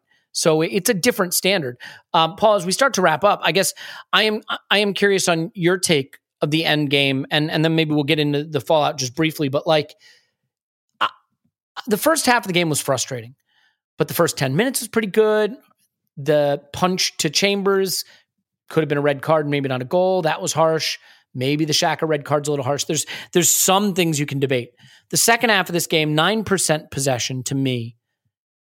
I don't care that you're down to 10 men against the champions. That's not professional. Getting pulled apart the way we did is not professional. I mean, playing a pass that no Arsenal player ever gets within 10 yards of to Sterling running into the box is not professional. I can compartmentalize some of the first half. I can't really compartmentalize the second half, even if it is down to 10 men.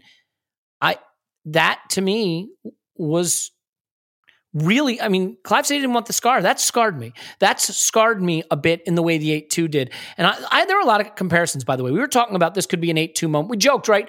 It's the day before deadline day. We're going to Manchester. We have a weekend squad. Could it be another 8-2? But the parallels are hard to not see. But the funny thing about the 8-2 is everything they kicked went in the net. We weren't actually that bad initially. This second half for me is why I'm feeling really hurt today. Do you have the same reaction in the second half? Do you have the same feeling that a lot of what went on in the sort of last portion of that game falls maybe into the unprofessional category?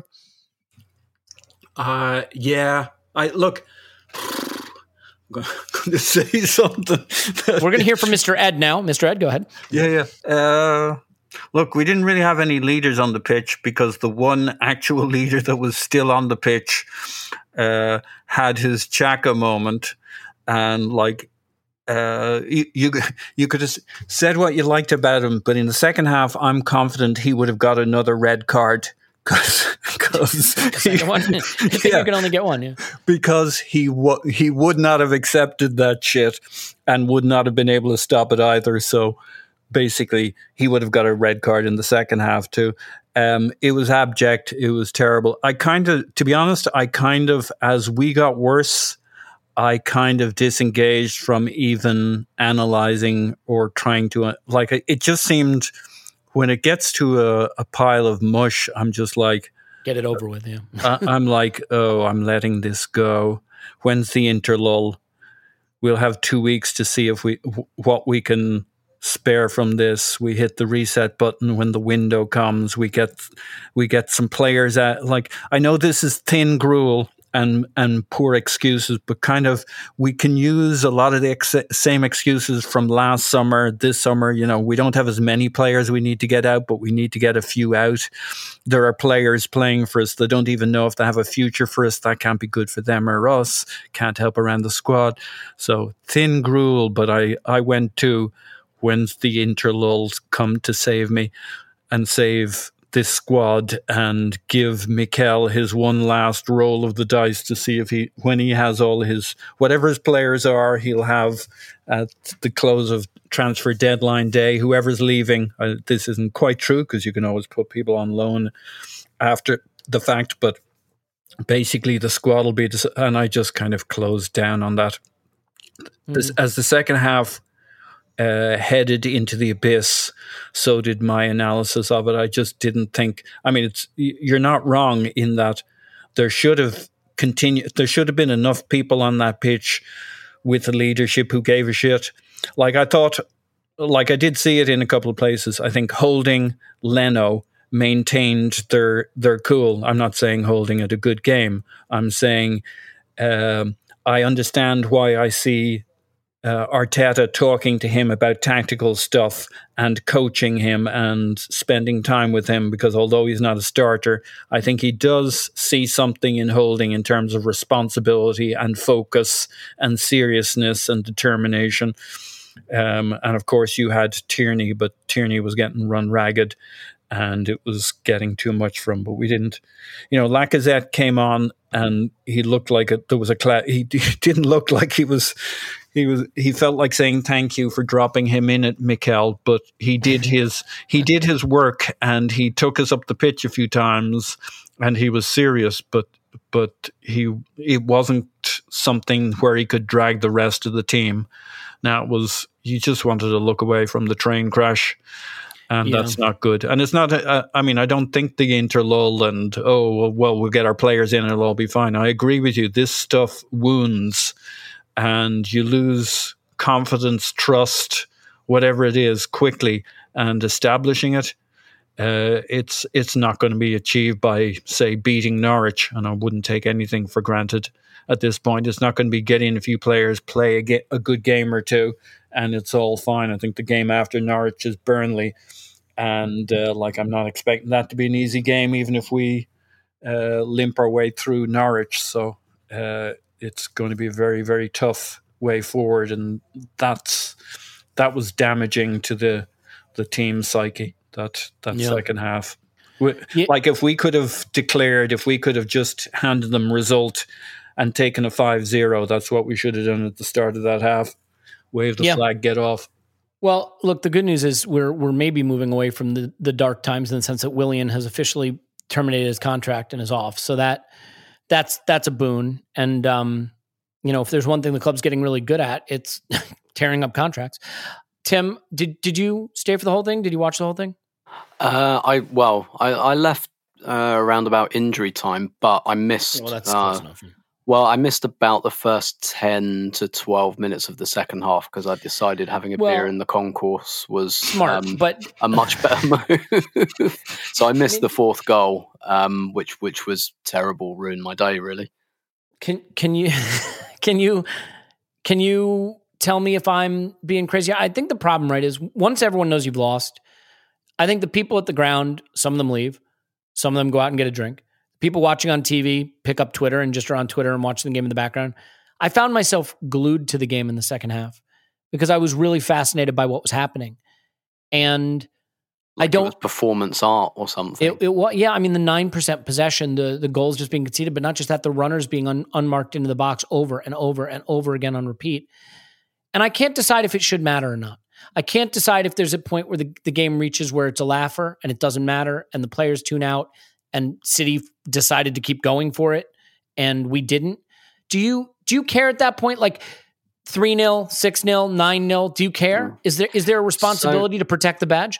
So, I mean, the first thing I'd say is the Chelsea game could have been like this if Chelsea wanted it to as well. I think we all know that. I think we know they left goals on the pitch. So my visceral reaction at the time, because I was quite drunk, was that I didn't really care, which is why I retired to the concourse at half time, and everyone did that, and so it took ages to get a beer, and like we weren't rushing back out for the second half, and we were actually having the discussion. We were like, should we go back in at all? Like, why should we go back in? We had open return tickets for the train, so we could get any train back. So it was a bit like we could go. And like, what is it? But but there's just something that just drives you to stay. Well, not everyone, but there's just something that makes you think, no, somehow that's just Like it's a bit like the trust exercise, the falling backwards, and it's really difficult because your body's just not programmed to do that, and it's kind of the same. So at the time, I didn't really care that much, because whatever. But most people feel that way, but I think that's letting Arteta off the hook a little. Big time. So and that's just because of the environment I was in and how much I'd had to drink. Whereas, looking at it in like the cold light of day, like, yes, it does matter. It does matter. It does matter that players like down tools really in that game. And it's funny, because on the way up to the game, I was kind of saying the thing is about City, they fly out the blocks at you. But if you can keep them for 30 minutes, they do often run out of ideas. And of course, we're 2-0 down in like 10 minutes or something, or as soon as we concede after 8 minutes, having had that discussion, it was like, yeah, no, if you let them score in that period, like, you're done, like the game's done. And I think the players knew that. The players looked to me like as soon as it went to 1-0, they were just like, oh God, here we go. And they completely lost faith. So really, even if you think it's kind of all right at 3 or 4-0, like I saw it happen at 1-0. And I think Xhaka essentially quit on the game as well. Like, I just saw a lot of players who... And there were two other players that almost got sent off or were close on yellows. I think Kolo was one of them, and I'm trying to think who the other one was. If your faith dissolves that easily, it suggests that you didn't have very much in the first place. So yes, it does matter. It really does. Well, so then let's do this. Let's contextualize this start to the season. End of the preseason. Season starts next week. Clive, it's no points. It's no goals. It's 9 conceded. We're bottom of the table. Before this season started, we knew if Brentford didn't go well, it wasn't going to be good from there. Yeah. There is a very big tension inside of me between being mad and super mad. No, I'm kidding. There's a tension inside of me between really wanting to just let it rip, being furious, being heartbroken, being beside myself and confused at how it got this bad. And the other part of me that says, well, you knew 2 of these games were going to be losses. We're not strong enough. And we were missing players. Those games were never going to go well. One of them got a little messy. The other one could have. That hurts. We did win a game 6-0 in between that was kind of fun. And the Brentford game, we played them pretty even. They got the breaks and we didn't. Like, given the players that were missing, it's not far off what you might have expected. So now we just need to take a deep breath, flush that out, and we go again. I know intellectually that there's a perspective where that makes sense. I know there are people that will probably cling to that, and I can't blame them for it, because why wouldn't you want to cling to that if you can get there? But I can't help look at the manner of the defeats, the changing of the systems, the weird lineup selections, the players sort of quitting at the end of the City game, not even getting, not getting blown out, but not even being within a whiff of these teams. And I can't help it. It feels broken. So are you able to row yourself emotionally back towards that intellectual side of all of the context and why it's okay and why we probably had this coming? Or is there something manifestly wrong about how these 3 games went that, despite the mitigating factors, makes it more urgent and more relevant than just saying, we kind of had an idea this could go bad anyway? Yeah, well, it could have gone bad, but there are better ways to lose, right? So the Brentford game, I didn't know Brentford so well, but I expected Arsenal coaching staff to know Brentford better than me. And if they're playing 3-5-2, well, that's an easy one to do. 2 big forwards, hitting them early. Can we just do 3 centre-halves against them and man-to-man them and show them we're better? 22 shots, we lose the game 2-0, right? So, because we're not just out-thought tactically, they managed the game better. They out-physicaled us. That's a worry, right? They're going to finish in the bottom half of the league. Then we go to Chelsea. They're cock-a-hoop, new signing, 100 million quid, bang, there you go. Deal with him. Right, so again, the back 3, we've beaten them in the back 3 before, we didn't do it. Just match them up. We're at home, sunny day, maybe we can do something.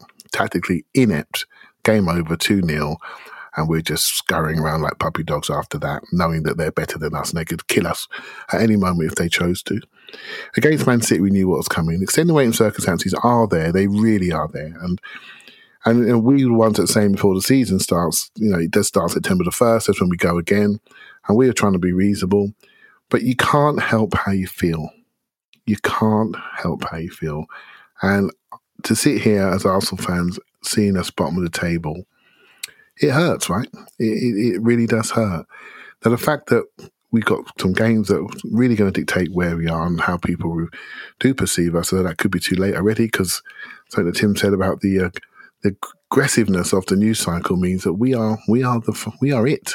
We are it for a couple of weeks now, until people get bored of hammering us, which is not going to be too far away. And so when we got those games coming up, we can all name them. We don't just need to win. We need to win convincing people there's something to believe in. And that's the key thing. Winning 1-0, lucky goal, it ain't going to work. It isn't going to work. It might help us with the table, but we need to win, showing that after his first pre-season, Arteta has now got something for us to believe in. And I'm not sure that's going to happen. My suspicions are it's not. And I agree with you, Elliot. As soon as something goes wrong, I think it's going to be a tough one for him to heal the wounds that have developed. Even though we knew they were coming, they still feel really deep. And that is something that may be deeper than even Arteta. Maybe that's something, the way the club's been run for the last decade, that's just come to the surface. And now we're looking around our competitive landscape that used to be 1 or 2 clubs. It's now 7 or 8 or 9. And we are nowhere near the top of that list. And it's very, very concerning about how far we could actually fall. Yeah, I've got 2 more questions because I think we've got to get to the thing that I've been dying to say this whole podcast. Paul, what has to happen after the international break for realistically, and I'm not talking about the hysterical corners of the internet or me, what realistically has to happen for this to start to feel like just a regular club? I mean, forget a successful club, just a regular club. You cannot be in crisis all the time. Now, I realize with the football news cycle, even Manchester City and Liverpool can be in crisis after a loss, but you know what I mean. You can't be in this kind of crisis all the time. What is required realistically for Arsenal to do on the pitch after the international break to row this back to something that looks like we're operating on calm seas, or at least normal seas? Get it? Normal seas. Very good. Though I do like normality myself. I think what we got to do is simplify. So we got the international break here. We get our players back. Hopefully not too many of them have to travel. We get people fit. We simplify how we play. We put players in the team that are committed, that are the future, that the supporters understand why they're in the team, that supporters understand the lineup. The most important thing is results, but for the manager, he needs 2 things now. Like results would do it. If he just won all the games, like shit gets good really, really quickly. But assuming he's going to have some mixed results along the way, he needs to start with a couple of wins and some decent performances. He needs to be understood what his plan is. Like it shouldn't have taken me an hour and a half looking at the fucking game against City to work out what the plan was. I mean, I think I got there. At my level, at my ability to understand it, it took me at least an hour to work out, watching the 30 minutes, kind of jumping around, trying to work out what the pattern was. It shouldn't take me that long to work out what we're playing in a game, or for me to reach a level of understanding as to how we were playing, and even to some degree why we picked those players. Even though I don't like any of the answers, at least I kind of understood it towards the end. And we can't, like, he's not going to have the patience of the supporters unless he if he goes on a run of wins, no problem. But if that's not what he can pull off, he must assume some winning, some draws, and some losses. He needs to start playing the good football with the players who are go forward, and no more mysterious. Let's go. I think there's more to it than fallings out. I don't think it is fallings out, but what looks like fallings out to the supporters, mysterious favourites coming in and out. I like to think there's a lot more to it than just favourites and who's in and who's out and all that kind of thing. But it needs to start making sense real quick from the get-go. The performances need to match results, and results need to be decent. And like, I think most people would be absolutely fucking delighted if he turned it around. So his first few steps need to be appropriate. That's on the pitch. Off the pitch, they need to go and get themselves a director of football that everybody thinks knows what he's doing.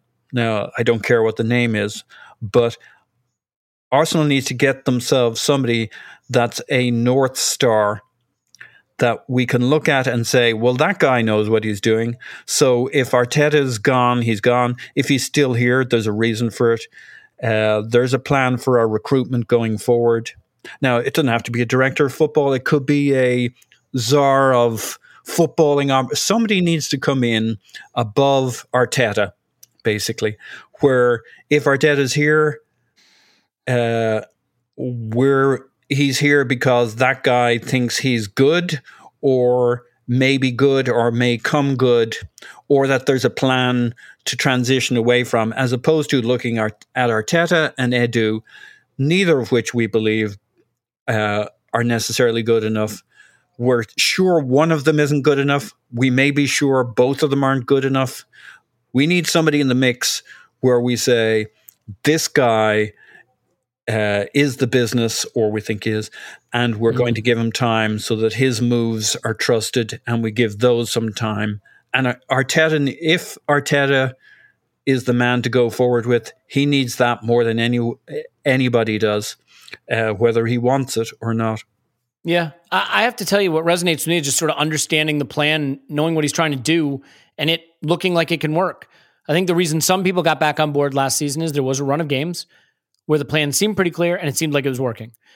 Now, you could say it's injuries that blew that up, or this, that, or the other thing, but that's the idea. And Tim, I just think in general, football's actually a lot more black and white than gray, even though sometimes I argue the opposite. Like, I've always said it's not a binary. Players aren't good or they're shit. There's gradations. But like, usually if you're not sure if a player's good, it's okay if he moves on. You know what I mean? Yeah. Like, you're never going to get, like, if Granit Xhaka had left us and gone to Roma this summer, we'd be fine. Not because he's shit, but because he's just not great. You only get hurt when the great players leave. And even then, you can get enough money for them that you wind up being better off. So this fear we have of players leaving, of selling Maitland-Niles or selling Eddie Nketiah or letting Granit Xhaka go, like, you know, you're going to survive those moves. I think the same is true with managers. I think we have lied to ourselves that not sacking a manager is virtuous and sacking managers is bad ethically. And it stems, you know, you'd see it all the time in English media. Like, how can this club should feel ashamed they've sacked this guy? You used to hear that all the time. And almost always the guy who came in did better. Yeah. Leicester sacked the guy that won them the title, but it was time. And here, I'm going to spoil something for you.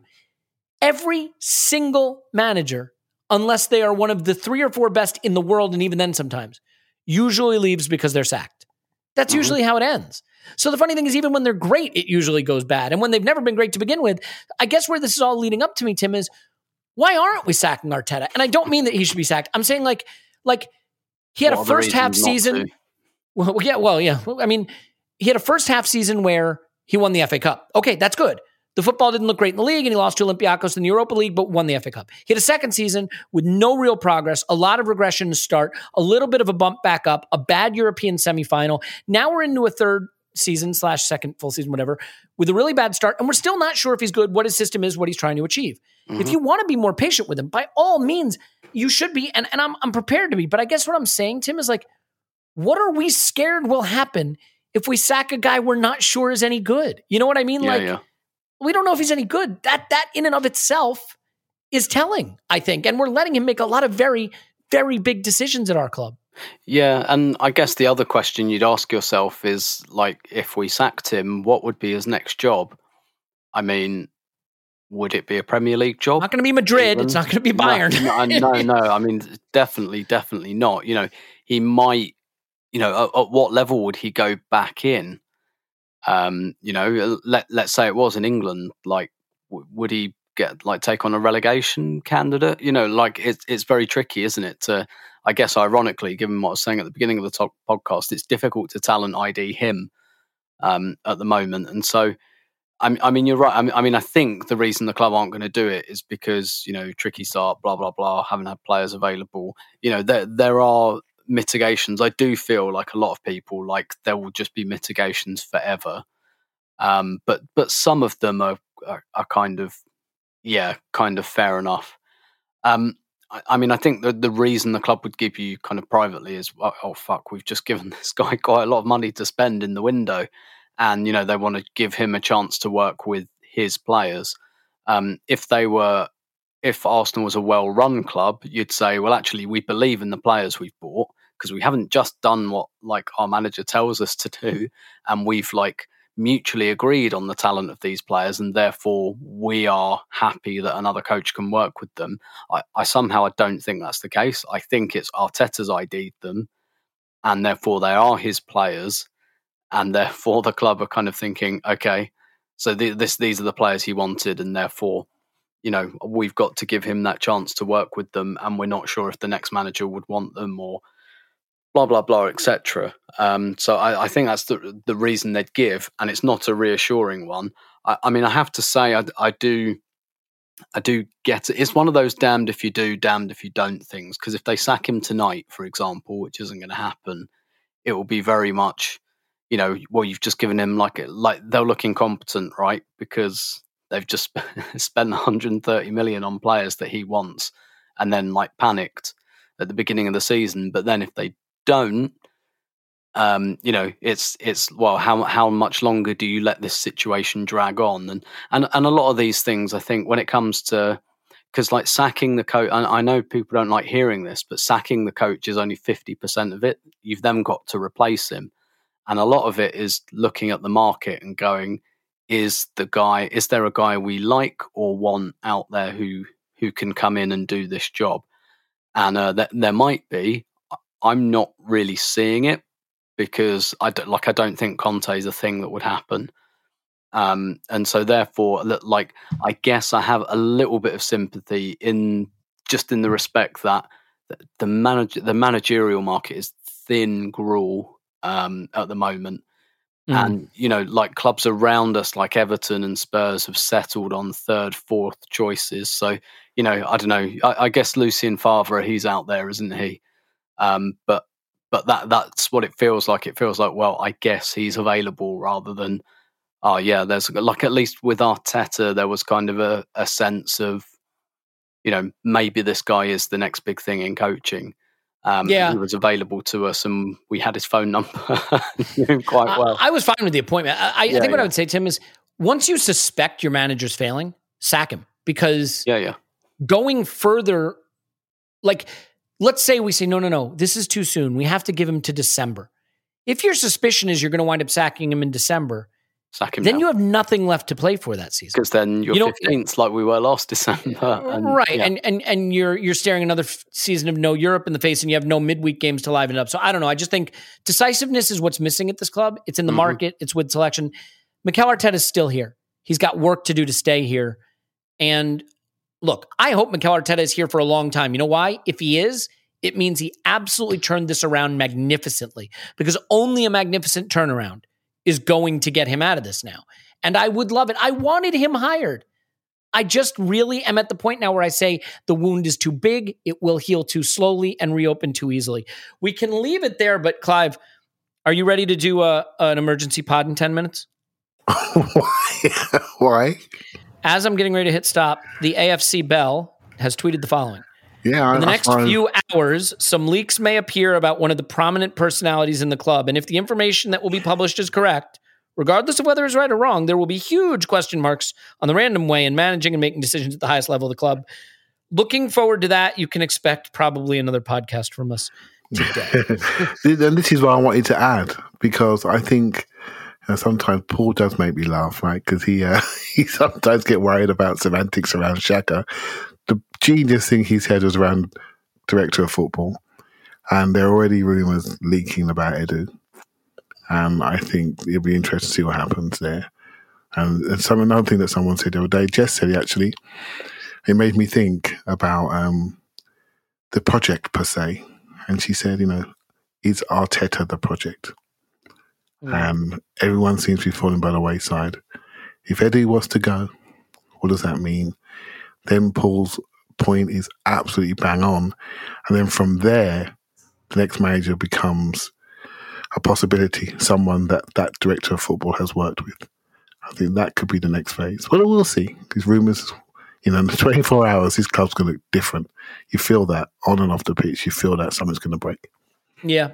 You can want someone to succeed and fear they won't. I just think once you fear they won't, you've already sort of made a decision.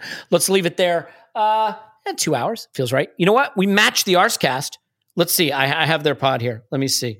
Arscast.